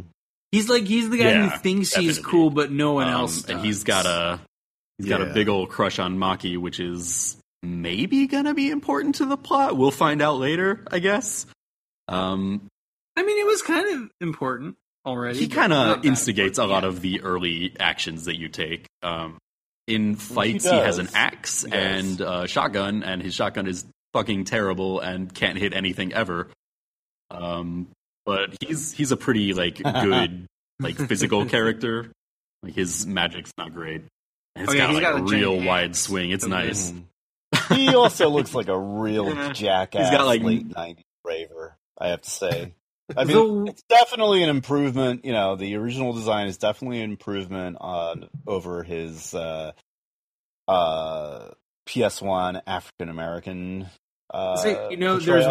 There's one thing about the PS1 version I like better, and that's that he's wearing a baseball hat instead of this ridiculous like a sock hat, but then he has something on under it, so it like sticks all the way up, and it's taller than his actual head. It's pretty bad. He's got like Naruto whiskers, and he's got these bizarre, like, I think of them as like really like just bad like temporary tattoos or something. But yeah, he dances crazy. He's the cool guy. I don't know. I like him. I like almost everybody. We've got Hidehiko Uesugi. The game just calls him Brown. That's his. I guess that's what his hair is kind of. It's kind of red. But it's more like the more noticeable feature of his hair is that he has like this magenta streak in it. It's reddish. Maroon. He's got these big maroon. That's the one I want. goggles and these bright red boots, and he's wearing like 3 watches. But like, there's so many colors. There's more red on him than I don't know brown. what to tell you. Why not red? Well, and also, he is like the class clown character. Like, he's real jokey, and he makes a lot of like dumb puns. When you free him from the police station later, I wrote down what he says if you talk to him, because he's like just awakened his persona. He's like trying out new catchphrases, and he says, "Let's go," or "Persona." Like, no, those are really lame. How about "Go get 'em"? Yeah, I really like that one. It's like, come on, man. Like, "Go get 'em" is the one you're gonna go with. I had an interaction with him a little later in the game, and he asked me, it's like, tell me, man, you got secrets, right? And it's like, basically yes or no, and he said he's yes. A weird guy. Like, did anyone end up with him on their team? Anybody else? Yeah, he was on mine. Yeah, I went with Raiji, so no. Yeah, we specifically assigned Evan to get the hardest character. I don't know anything about Raiji. Had to do it.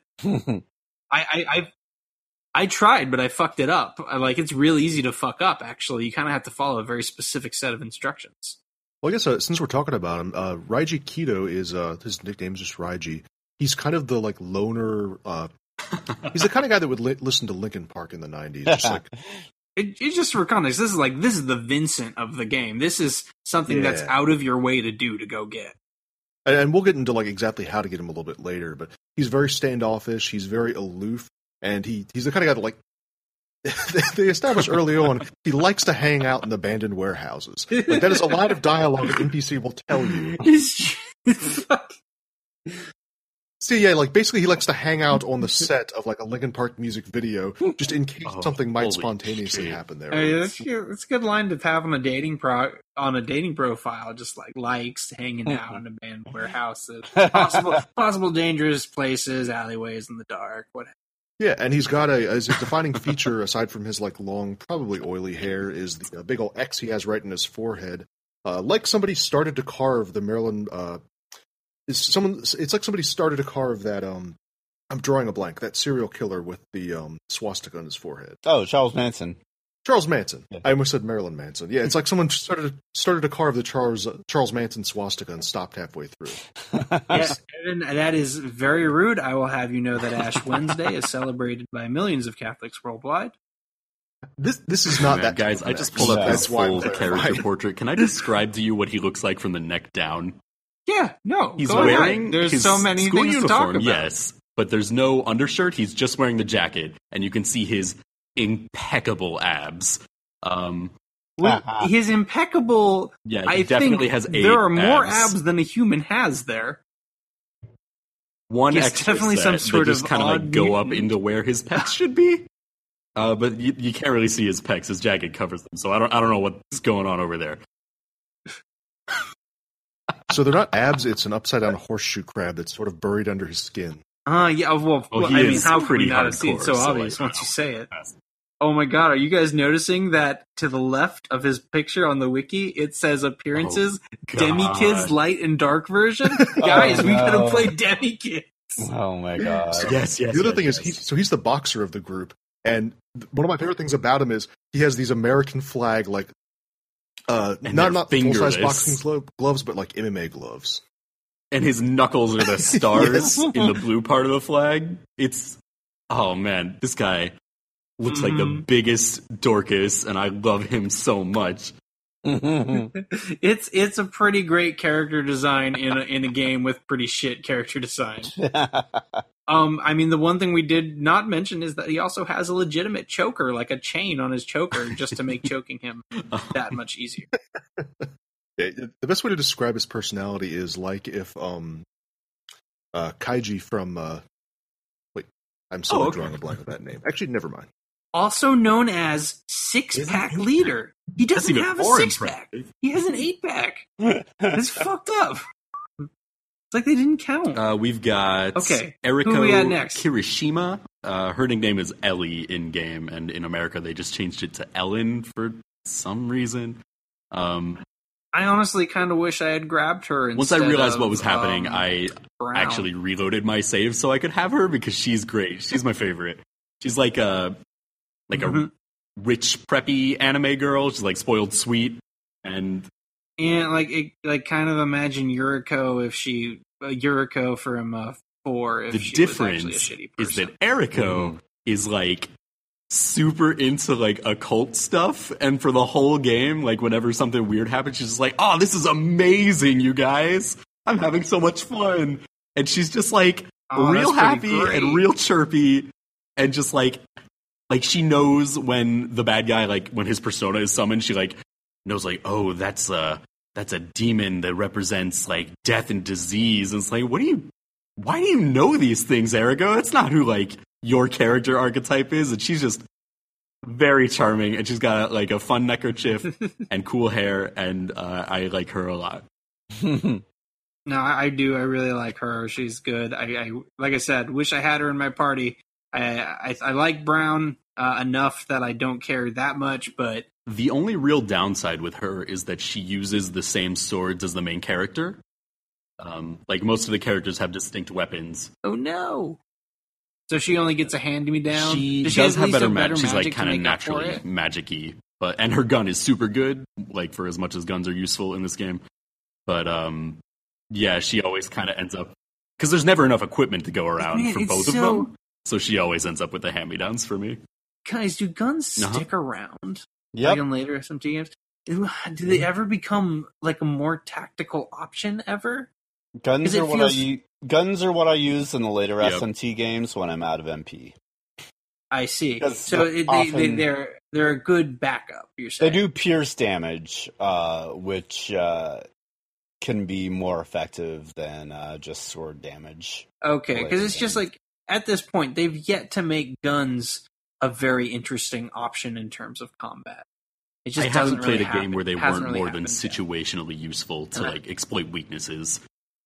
Which isn't even, Well, I mean, that's all I want. And that's it's just not even, so like, far, weaknesses don't matter that much in this game, because, like, later games will use, like, a system where if you exploit a weakness, then you'll get an extra action or, like, another turn. In this game, you just do a little bit more damage. It's usually just enough to kill them in one and it's pretty turn easy if you're leveled up. So it's like, it's good to do it because it just ends the battle much quicker. Like, if you just explore every floor that you're presented with, then you're not going to have a lot of problems. Mm-hmm. Who else do we have? I just wanted on the record that she's great, and I love her. But otherwise, I think I'm good on her. We've got Maki Sonamua, or Mary in English. Yeah, it's real bad. She's got. I fucking hate her hair. Yeah. Ugh. How large is her head? Hair poofs out. I don't know how much of that is head under there. It's the thing that makes me think it's head is the big floppy bow on the top, which I also aesthetically it displeases me. Speaking of aesthetic displeasure, I don't know whose idea it was for the school uniform in this game to just be a bland gray jumpsuit with no features, but that was a real dumb move. The PlayStation 1 was probably responsible for that. Yeah, well, and, to add insult to injury, people comment about how cool your outfit is. You look like where a person was. Like, if someone took magic scissors and, like, cut a hole in the universe that was person-shaped, that's what your characters look like. You're just a gray. Yeah. Yeah, you are the background of existence. I understand exactly what you mean. Yeah, it's pretty dumb. And it's like the one character I think it works on, it only works because they gave her a slightly different outfit.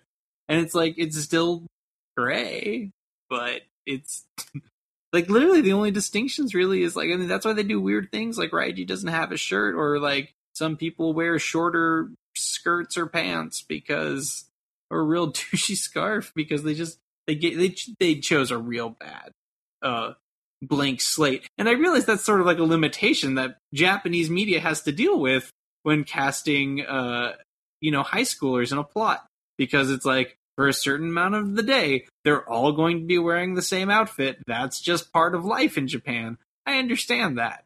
It's just they didn't handle it right in this case. Like later Persona games will have the same thing where like there's a uniform, but all the characters like stylize it in really like ways that wouldn't be acceptable in real life, but that make them really like distinct looking in a good way. And this game just kind of like doesn't really do that. But Maki's outfit is really bland. But hey, so is Maki, so like it fits. Maki's super bland. She's plot relevant. At some point very soon, you basically are under the understanding that Maki has been in the hospital for a good while in a coma from an accident months ago. I think she's been in the hospital for like 6 months when the game starts, and like they talk about how she doesn't really do anything, and she's like really unhappy, and she just kind of sits around waiting for people to visit her, which is sad. But like her actual personality, once the game gets started, like outside of the things that make her the plot important character in the game, she is just like the most generic like female JRPG protagonist 101. Her entire personality is just questions. Like she never like. I feel like she never makes a declarative statement. Like her entire function is just like the mystery that is presented for the story. Like she doesn't have any personality traits on top of that. Yeah, she is a MacGuffin disguised as a person. But that's all the main characters on this route. There's also Yukino Mayuzumi, or just Yuki for short. Oh yeah, no. Now, this is my wife who Ian. You're lucky that Eriko stole me away, because Yukino's definitely the coolest character in this game.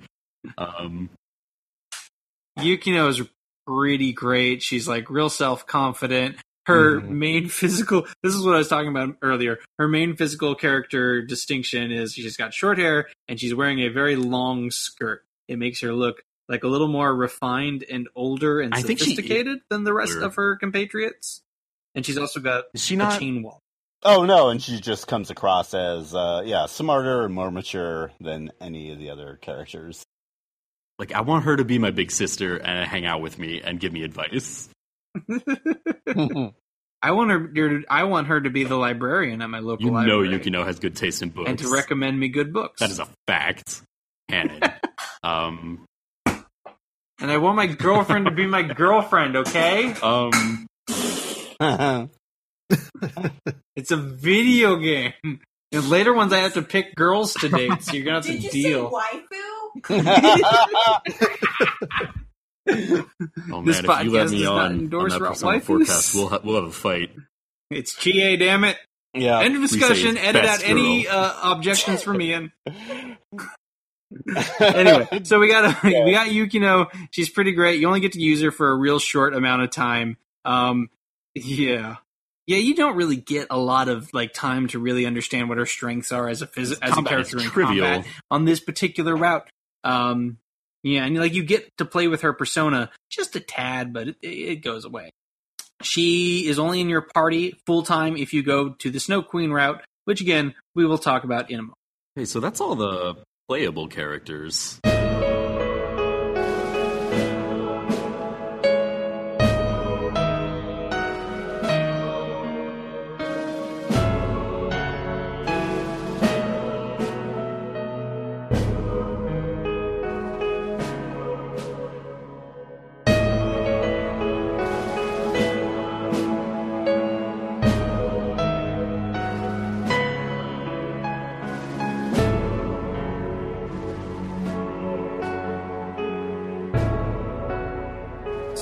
Starts this show, man.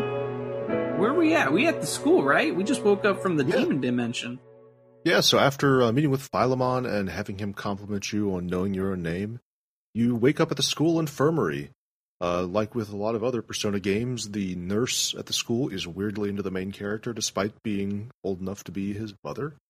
And oh my god, I completely forgot about that social link. Oh my god. Oh, yeah. Oh, that's all coming back to me right now. Jesus Christ. There's a specific social link at Persona 4 that we'll get to in that episode. That we will need to devote some significant time to talk about the nurse social link.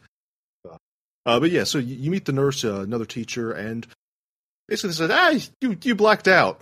But because blacking out, a bunch of students blacking out at once isn't suspicious at all, just, go about your day. So you're released, you're free to wander around the school.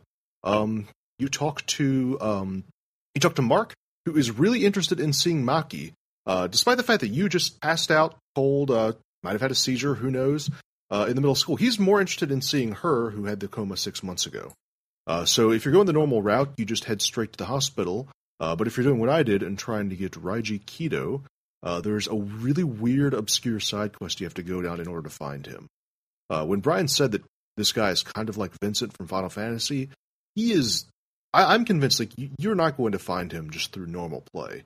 It was more than just you're not going to get him if you're only going... it was the basic metaphor of Vincent. Totally optional, easily missable. Yeah, so you can actually miss him if you don't do something immediately as soon as you start taking control after the school part. So before going to the hospital to actually visit Maki, you have to wander around town until you find Raiji's mom just kind of hanging out at the Persona 7-Eleven in the mall, and she says, "Oh, hey, you go to that school, huh? Raiji? Yeah, he doesn't have friends. He's not very sociable. Could you maybe make friends with him?" And then after you talk to her, you have to wander around until you find a casino where a bunch of punks are complaining about how Raiji thinks he's too cool for everybody. And what that cool he likes hanging do. out in abandoned warehouses. Exactly. And yeah, you go to the warehouse and Raiji will threaten to kill you and then storm off. And that is everything that you have to do right now in order to recruit him a little bit later on. There are actually with that taken care several of, little right scenes that you can get if you just kind of wander around town instead of going to the hospital. You can go to the Sebek building and confront the villain before he does anything villainous, but Nanjo will pick a fight with him. And you there are a lot of little locations because there are 6 screens on the map, and every screen has a little cutscene you can see. And if you talk to your characters during them, they'll be like, "Hey, should we go to the hospital? The teacher told us to, what are you doing?" But you get little neat cutscenes for investigating before you do what the game wants you to do. That's really interesting. I didn't know that. I missed most of that. I'm pretty sure I stumbled upon one. I just didn't realize that they were so prominent. While we're talking about the world map, might as well mention that it's definitely nowhere near as big as SMT1, which is taking you all across the eastern shore of Japan. In Persona 1, you are basically getting 6 squares of a city, just 6 screens of a city map. And you can just shift between them by walking along the roads into the next screen. It sets the precedent for Persona games being a lot more local than mainline SMT games. Every Persona game is a lot smaller scale, in terms of geography. Definitely. And you can, not sure if you guys knew this, but if you press square, it'll show you the names of everything on the screen. I did not know that. That's an amazing, I think you just changed my life. Am I the only one that just presses all the buttons to see what they do? Oh, no, I do that too. Okay, so, where was I? Oh, we're getting to the hospital, and the hospital is a place where Maki is. She's in a room, and you got to find the room, and nothing's really happening. You visit Maki, she's bedridden, and she suddenly gets overwhelmed, taken into surgery. The building begins to shake like a major earthquake, after which you can't get to the operating room. The door opens into a solid wall when you're on the map in the dungeon. The whole hospital's layout has changed, and then the dead begin to walk.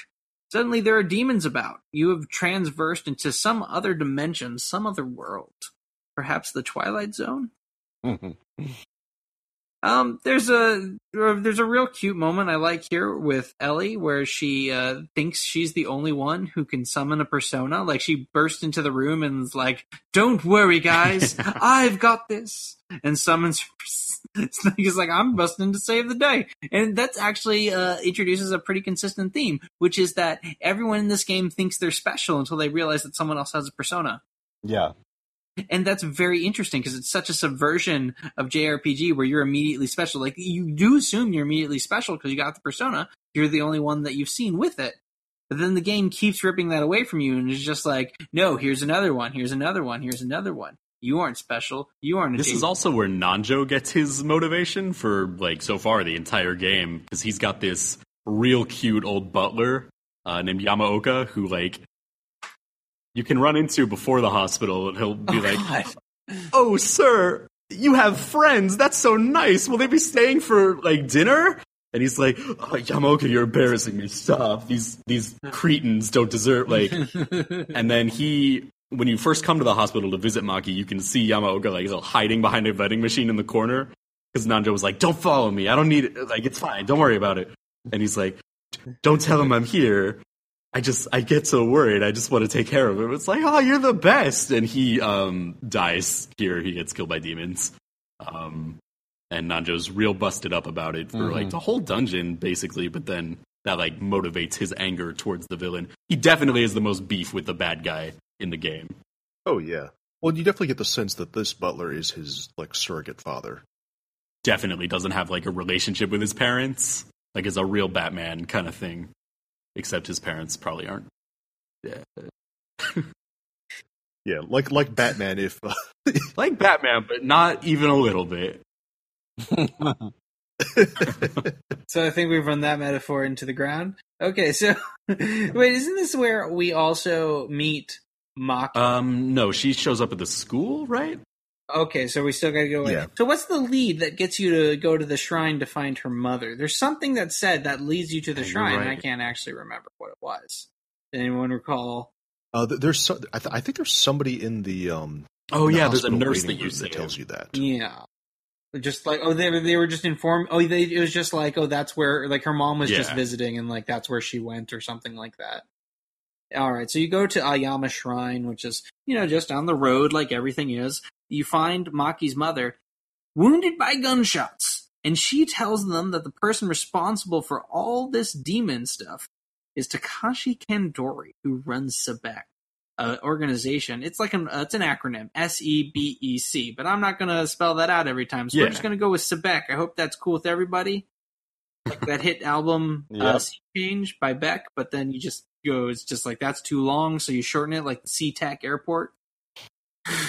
And she tells you that the guy who runs Sebek is messing around with the Deva system, which is a machine that can kind of, to put it bluntly, change reality. So you kind of get this lead that these Sebek guys are who you want to go to.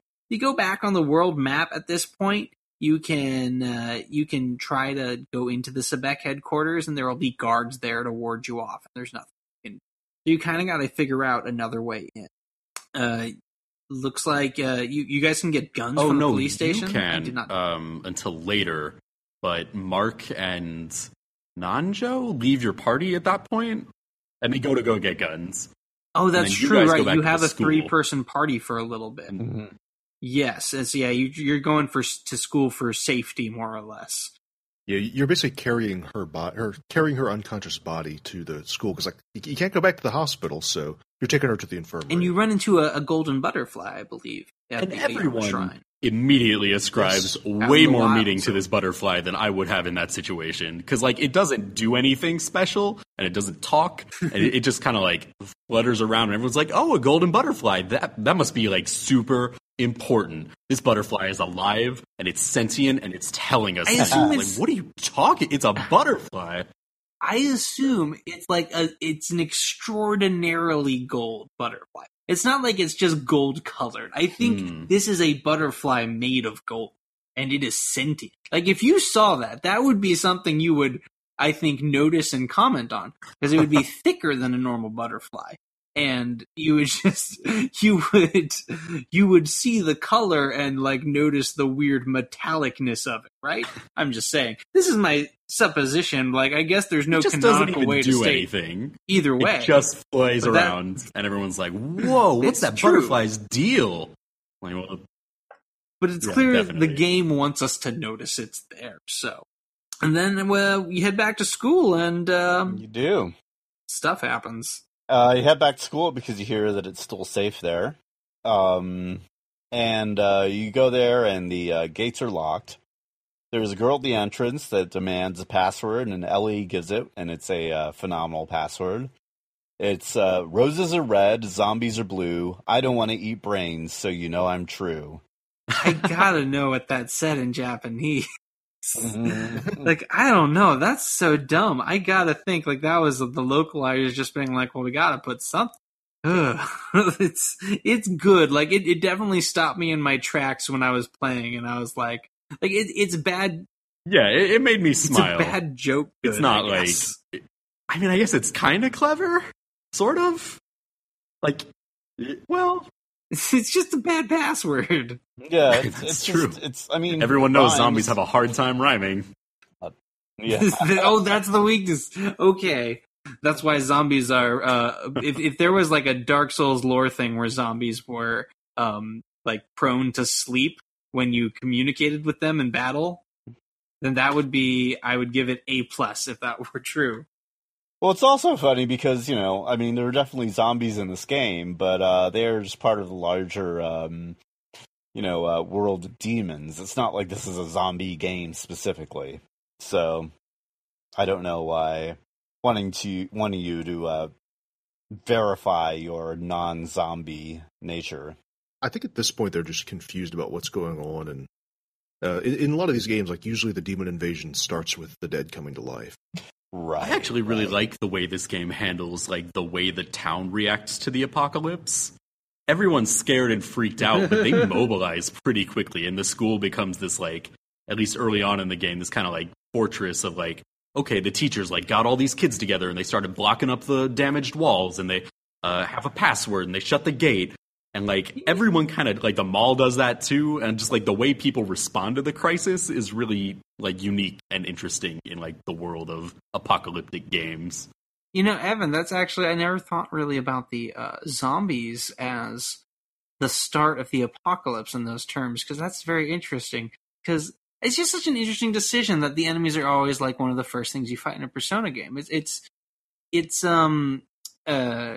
the equivalent of in Persona SMT games of like oh god, what's the most basic Final Fantasy enemy? Or Slime in Dragon Quest. Slime is the easiest example. It's just like something you're fighting at low levels, something that you think is a threat for a minute, but it's really just it's preparing you for the worst things to come. Mm-hmm. Fascinating. So you take Maki's mom to the infirmary, and the nurse tells you that you should go take a message to the people who are guarding a giant hole in the wall, and you should help them go block it. You go over there go towards where the giant hole in the wall is, and this is when Yukino leaves and just disappears. Like she goes to the hole immediately, and you're supposed to like take a message to her specifically, and that thread just drops. Well, it's picked up in the Ice Queen route. So let's talk about this. So the Ice Queen route is a separate campaign for Persona 1 that is somewhat shorter in terms of story content, but significantly harder. It requires more preparation than the normal Sebek route. The Ice Queen route involves infiltrating 3 different towers and taking them down under time limits with harder enemies with more insta-kill moves, etc., etc. You get a different party member set if you go the Ice Queen route, one of them specifically being Yukino, who is only available in the Ice Queen route permanently. Yeah, that's a real bummer. Bummer. Ideal party for me would be main character Yukino.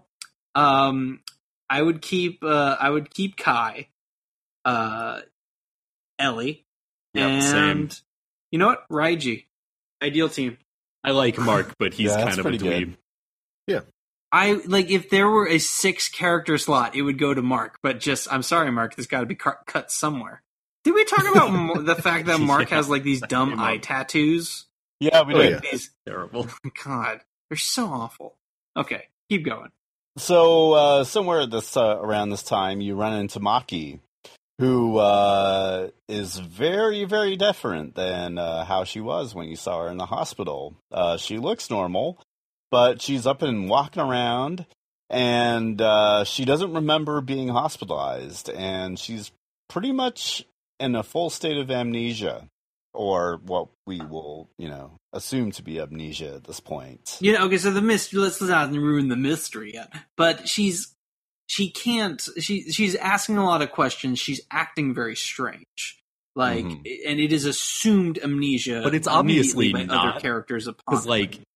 But something's up with her. Yeah, no, that doesn't make sense because she remembers too many things, and even she doesn't remember being hospitalized, but she also doesn't remember that police stations exist. Like, she has to be oh yeah, police stations. I remember they used to have those, and it's that's a weird thing to say, Maki. So Maki. Oh, just you jokester. Clearly, there's more going on with her. Yeah. So, I guess she joins your team at this point. And Kai runs in and he tells you that Mark got captured by the police and you need to run off to rescue him. And so instead of helping block the hole in the wall, now you use the hole in the wall to leave the school. And you head over to the police station. And you have to find a key when you first show up there. You get assaulted by a group of police who have turned into evil ghosts who talk in a really bizarre way. And you battle them. You find the key. You go through a really simple dungeon. You find Mark and Hidehiko, and all decide to go see what's going on with Sebek. This is unless you tell Hidehiko to beat it, but he seems genuinely kind of hurt if you reject him. His feelings, he's oh, well, that makes me sad, and then he goes off to the school and you never see him again. Nope. Yep, bye, loser. Yeah, so you decide to go, take it to the bad guys, but you can't actually get in the Sebek way. I don't remember who tips you off that you need to go to the abandoned factory, where Reiji threatens to kill you earlier. I think it's just that you hear well, maybe if cool kids go to the abandoned this factory, is also where you can really recruit Ellie. If you stop off in the subway, you'll run into her again. She's yeah, I don't know, I might as well tag along this time. I don't know why she's down there. She's just kind of hanging out, fighting guys. But so you go to the abandoned factory, and Ayase is there too. Yeah. Well, she's Ellie. You're talking about Ellie, right? Why she's down there? It was because Ellie's she's into the supernatural stuff. She's yeah, I know. Gotta go kill some zombies. She takes very well to this apocalyptic scenario. She's just having a good time. So you go to the abandoned factory, and Ayase's there at the beginning of it, and she's "Oh, guys, it's terrible. That stuff about the school being safe, nuh-uh, it's been overrun." And everyone's "Oh no, that's horrible. Did anyone else get out?" And she's "Dude, I don't know. I'm Ayase. I suck. I don't pay attention to other people. I'm the worst. But you should take me with you. But you already have someone in your party, or you're holding out for the real cool guy. So no one in their right mind." Oh yeah, that's what she says.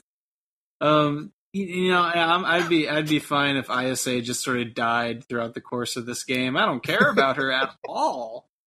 It's I'm just saying if there were casualties, I would not be sad if that character was just unceremoniously killed. Definitely tell her, because you're a sane human being, that she can't come. And she gets really mad and leaves, and then hopefully you never see her again either. So you're in this abandoned factory, and you're kind of oh, well, there must be a secret way to get down to the lower levels, so everyone look around for a switch that we can use this key on. And this is one of those adventure game find a thing segments that Paul hates so much. And I get it, Paul, I do. It's just, I don't know, I didn't feel like I ever got too stuck on them. And I get it. It's a weird perspective, and things look weird, and not everything always looks like the thing it's supposed to be. I mean, honestly, I have this sort of a similar problem with this perspective in Infinity Engine-like games. I really want to like them, but it's just so hard to distinguish what I'm actually looking at. Yeah. Yeah, it would be a lot easier if it snapped to movement. Yeah. But yeah, as it is, like it's really easy to overshoot targets, and it's not. I think you move on sort of a grid base, but it's not super clear. It's annoying in the sense where it's like you can be standing next to the item, but if you're not facing it, you have to be facing it to trigger, and so it's just a lot of and they walking around hitting the examine button over and over, and it's just repeatedly telling you there's nothing to look at here. There is a kind of a them trying to exonerate that a little with there's an icon above your head. It's a red triangle if you're not looking at anything in particular, and if you're looking at an interactable object, it's like a little speech bubble with like water droplets. Mm-hmm. So that's they tried. It's not. So you climb up onto this catwalk and you find like the switch that you need to find, and there's a really weird moment where you turn it on. And Nanjo is standing on like this platform, opens up and rises out of the ground. And he's standing like right on top of where it is when you turn it on. And like Mark like flips the switch and the thing opens up and he's like, "Oh, Mark, are you trying to kill me?" And Mark's like, "Oh, sorry, dude." And then like he kind of like whispers to himself like, "Oh, it's not going to be that easy, huh?" It's like, "Oh, dude, like it's just a really like I know you guys don't like each other, but damn." So you all climb onto the platform and you go down and you like go down into this really high-tech facility that's under the building. And this is kind of the first real dungeon. Like this is the point where you're going to get like save points and velvet rooms in dungeons, and I think this is the first velvet room that you find in the Dungeon Wild. But there was one available to you earlier at the mall. And there's kind of no reason to, because like the stores at the mall don't sell weapons yet. Like, it's just items. No, I went before I encountered the first Velvet Room just because I like literally like minutes before, because I didn't realize it was going to be there. I was like, I'm too far in this game and I got so many spell cards. I got to unload these. So I was like seeking out if there was an available Velvet Room. And this is also the first dungeon where like random encounters actually kind of make a difference. Like you actually have to think a little more tactically and like take care of enemies efficiently and manage your MP for the first time. Yeah. So this is kind of like everything before this, which is like a good couple of hours, is kind of the preamble, and this is where the real meat of the game starts. And the thing is, you always in these battles, you always want to be using your personas unless enemies have a specific immunity to physical weapons or guns. Guns aren't so much in this part of the game. I don't know if they show up later, but every once in a while an enemy will be almost immune to magic. But what you always want to be doing is casting spells with your persona, because that's how you increase their rank, which is not their level. Their rank is basically their level in the conventional sense, and their level is like what requirement you need to meet to be able to fuse them. Yeah, but they also gain like physical levels too. Yeah, it's like I said, lots of meters to pay attention to with personas. Yeah, that secondary level they have, it just gives you kind of like a cushion of stats on top of your normal stats. So you kind of go through this like basement area of the dungeon. And this is where you meet like the healing fairy for the first time, who like definitely overcharges you and isn't really worth using because you have much more efficient healing spells that don't cost that much MP. Oh, yeah, but like it's just like 2,000 yen. You're level grinding, that adds up, man. 2,000 yen. I only had like 70,000 at that point. Well, the other thing is like you gain so many levels in this dungeon that you're always going to have full MP, even if you're casting like every single fight I found. Yeah. Especially once you get up into the main Sebek building, because this like facility, you kind of go up a couple floors and then you're like up into the main lobby of the Sebek building, which is nice because then you like start finding rooms with NPCs in them again. And one of the nice things about grinding in this game is it has a really robust auto battle system. So if you're coming across the same enemies over and over and you just want to like grind it up a few levels. Oh yeah. You could actually just keep on auto battling using the last set of moves that you used, and just keep on spamming that. Like the auto battle is so great compared to the last one, because you can, if you need everyone to use their only physical attacks, there's a weapons auto battle. If you only need everyone to use their guns, there's a guns auto battle. There's even a semi-programmable one where it's like you can mix between guns and weapons, but it's like there's not one where you can mix between. Well, it's the replay, I guess, where you program everybody and then just hit the replay. But I mostly on my replays, they're almost all persona powers because gotta level up them personas. Yeah, and they're more robust than the auto battle in the newer SMT and Persona games too. I mean, they don't, auto battle like it usually is just doing physical attacks. Yeah, I understand that because that's how it is in Persona 3 and 4 as well, where you just have the rush move and everyone does a physical at once. Yeah, I think that's reflective of how kind of useless the physical attacks are in this game compared to the later ones. Yeah, it definitely doesn't feel that wonderful to use, and it's like, I mean, I'm sure maybe, I don't know, Evan, you're way later in the game. I'm guessing that means that the weapons don't get that much better. It's not that the weapons don't get better. So different characters will level up differently into like different kind of specs. So like Mark, he does really good physical damage. Nanjo does pretty good physical damage with his gun, but like most of the characters, like if I do a physical attack, it's going to do maybe an eighth the damage of a spell. Yeah. So you said that you meet the secretary. So the way you like go in to the secretaries, you can't use the elevators. So you have to like go down again and then around. You can use the elevators because they tell you that what's his name, Kendori, is like the CEO. I guess he's in charge.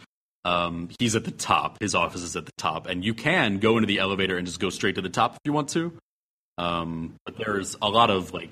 Oh, I didn't. I thought I tried. Didn't let me. So there are two elevators. There's one elevator that's in one of the dialogue rooms that you can't use. It's the one that looks like a reception That's area. what I'm talking about. Yeah. That's true. Yeah, there's an elevator in those the elevators.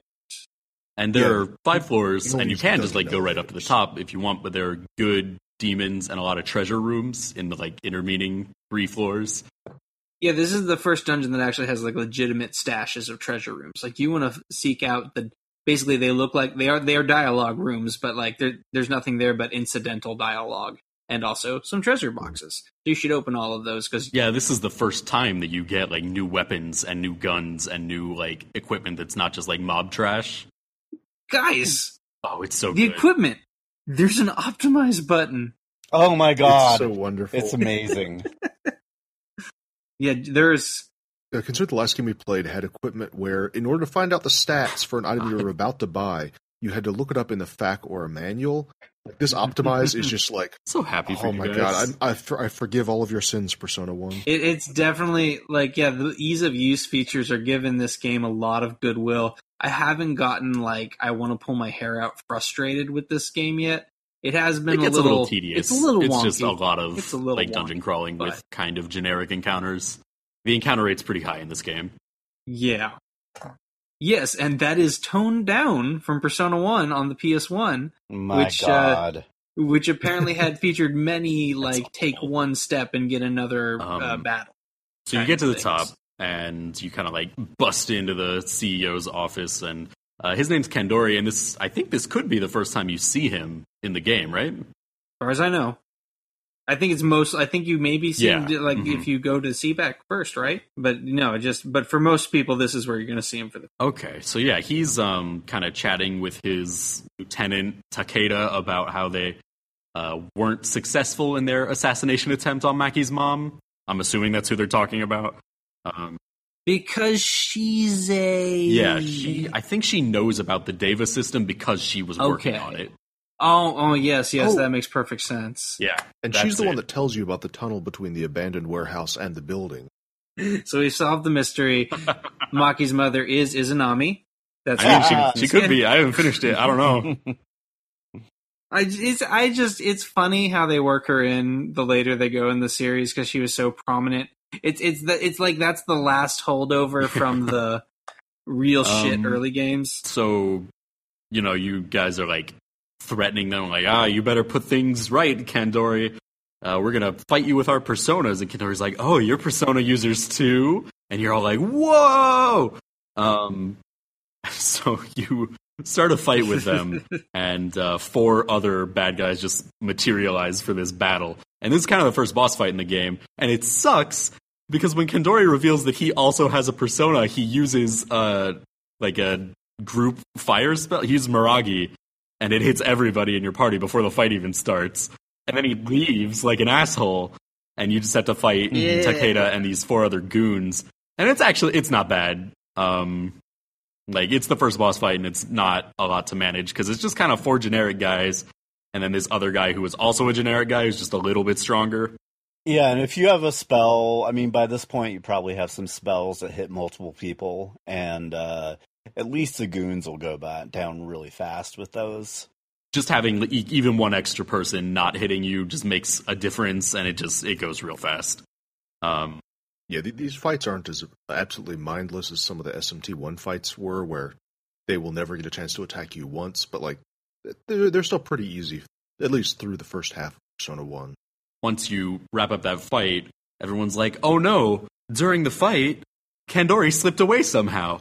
There's no evidence that he used the door, so here's another pixel hunt for a secret switch to open the giant logo on the wall, and there's another elevator behind it. And by the way, can we talk about how shitty looking the Sebek logo is?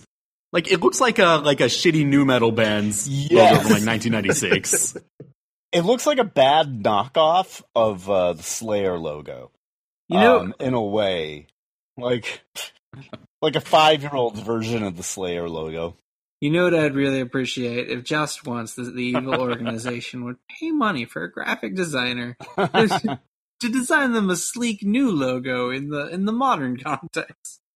See, that's your mistake. If it was an evil organization, they would get on Twitter and have somebody do it for exposure, which is why it looks so shitty. This is when you have to take the elevator back down to the basement and then like go all the way up a different way back up through the building. And this is like kind of back in the facility area, but there are a lot of like rooms where there are scientists who work for Sebek, and they're like, none of them know what's going on, and they're all like, oh, is he just gonna like hole up in his bunker and leave us to be killed by demons? And this isn't what the Deva system was supposed to be used for. And one of them kind of like talks to you about Keiji, I guess, because you'll meet him again, perhaps permanently, pretty soon here. But you kind of make your way through this facility.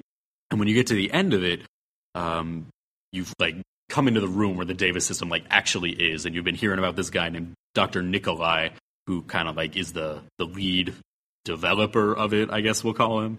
Like he created the system, and he's trying to talk Kandori down from his soon to be revealed to be cartoonishly evil plan, where he's like, oh well, humanity's gonna be judged for its sins, and like weird rhetoric that like hasn't really come up so far in the game, like to this point, like what his ambition actually is, and it's like pretty generic JRPG villain stuff. And somehow he's going to use the Deva system to meet that end. And you kind of like storm in, and you're like, hey, stop right there, Kandori. And he's like, yeah, fucking whatever, bunch of dumb baby kids, like I don't have time for you.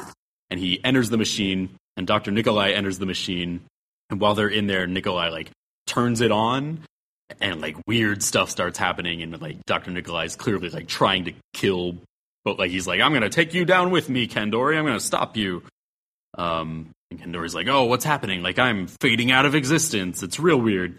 And Maki, who, like, this whole time has kind of been, like, whenever Kandori's around, she, like, gets shifty and weird. And she recognizes the machine. She's like, oh, I don't know how I know, but I know what's going on here. And if you press this red button, then the machine will turn off and we can save Dr. Nikolai. And if you press this blue button, then it'll overload the machine and it'll kill them both. And Nanjo's like, oh, yeah, well, Dr. Nikolai invented this machine, and like he's trying to atone for his sins by, you know, redeeming himself in this act of self-sacrifice. So we should let him kill himself.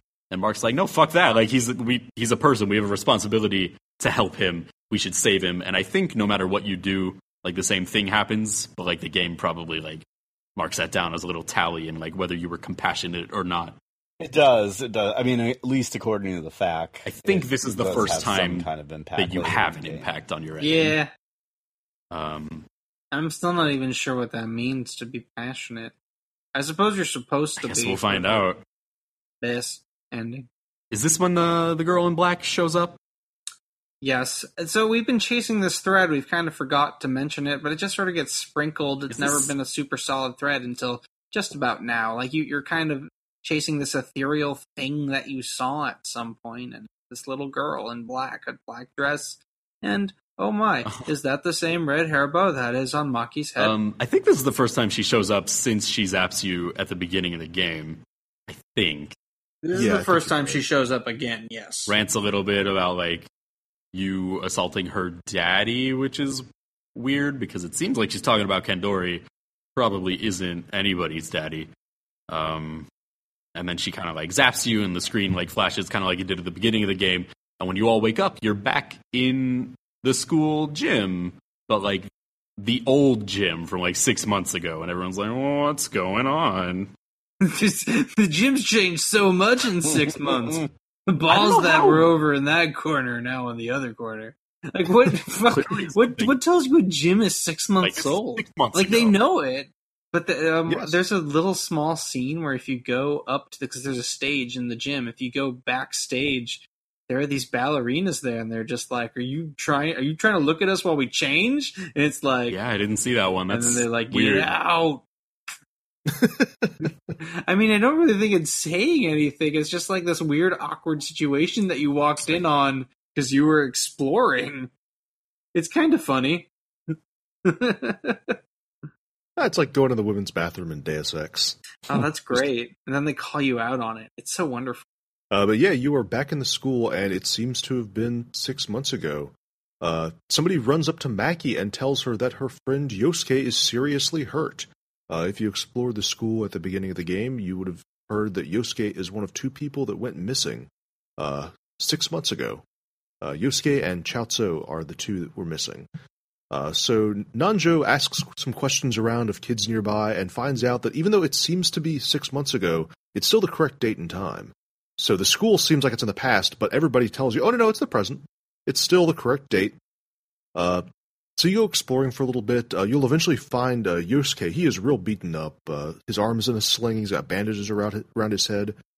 And he tells you that he and Chaozu, the student that everybody thought the 2 of them like ran off together to elope, he says they actually got transported into another world. And that's when Maki, who's found Yosuke, confides in you that she is actually from this other world. Bob Maki. And there are more like details that are off. Like, it's not just that the time is wrong, but like your teacher has a completely different personality. And there's this other student from the beginning of the game. I think her name is like Yuko or something, who's like really sweet and cool when you meet her at the beginning. But like in this world, she's like super rich and stuck up. And she's like, Nanjo, why are you hanging out with these poor people? And he's like, well, it's not like I enjoy it or anything. And yeah. And there's a couple other things too. Like, you find out the reason that Maki didn't understand what a police station was is because in this world, the police station is a forest, which is like, it's a weird thing. It's like, oh yeah, this is just like the other world, only there's forests instead of police here. So yeah, it's a strange evolution in timeline where there's a world where there's high schools but no police stations. Now, Paul, I believe you had some complaints about finding Yusuke in the school. Oh no, that issue was earlier on. Oh, was it? I assumed this is what you were talking about. Because it can be pretty easy to miss where Yusuke actually is. But you just got to find him in classroom 2-5. Yeah, no, I didn't have a problem with this. It was the first time around when we went back to school the first time. And unlike an older game, the signs on Japanese schools, you know how they actually say like 3-1, 3-2, 3-3? That's totally accurate in this game. And it's not just the same sign with a random Japanese kanji on it. I'm sure it's not random, but I'm sure it just says classroom or something. Yeah, it's pretty useful. And like most of the rooms, if there's nothing interesting to do in there, it'll just tell you, oh yeah, this room's empty. Don't bother going in there. Yeah. Nothing to do. There's either a person or maybe an item. I don't think you can find any items in the school before it does the transition in a second.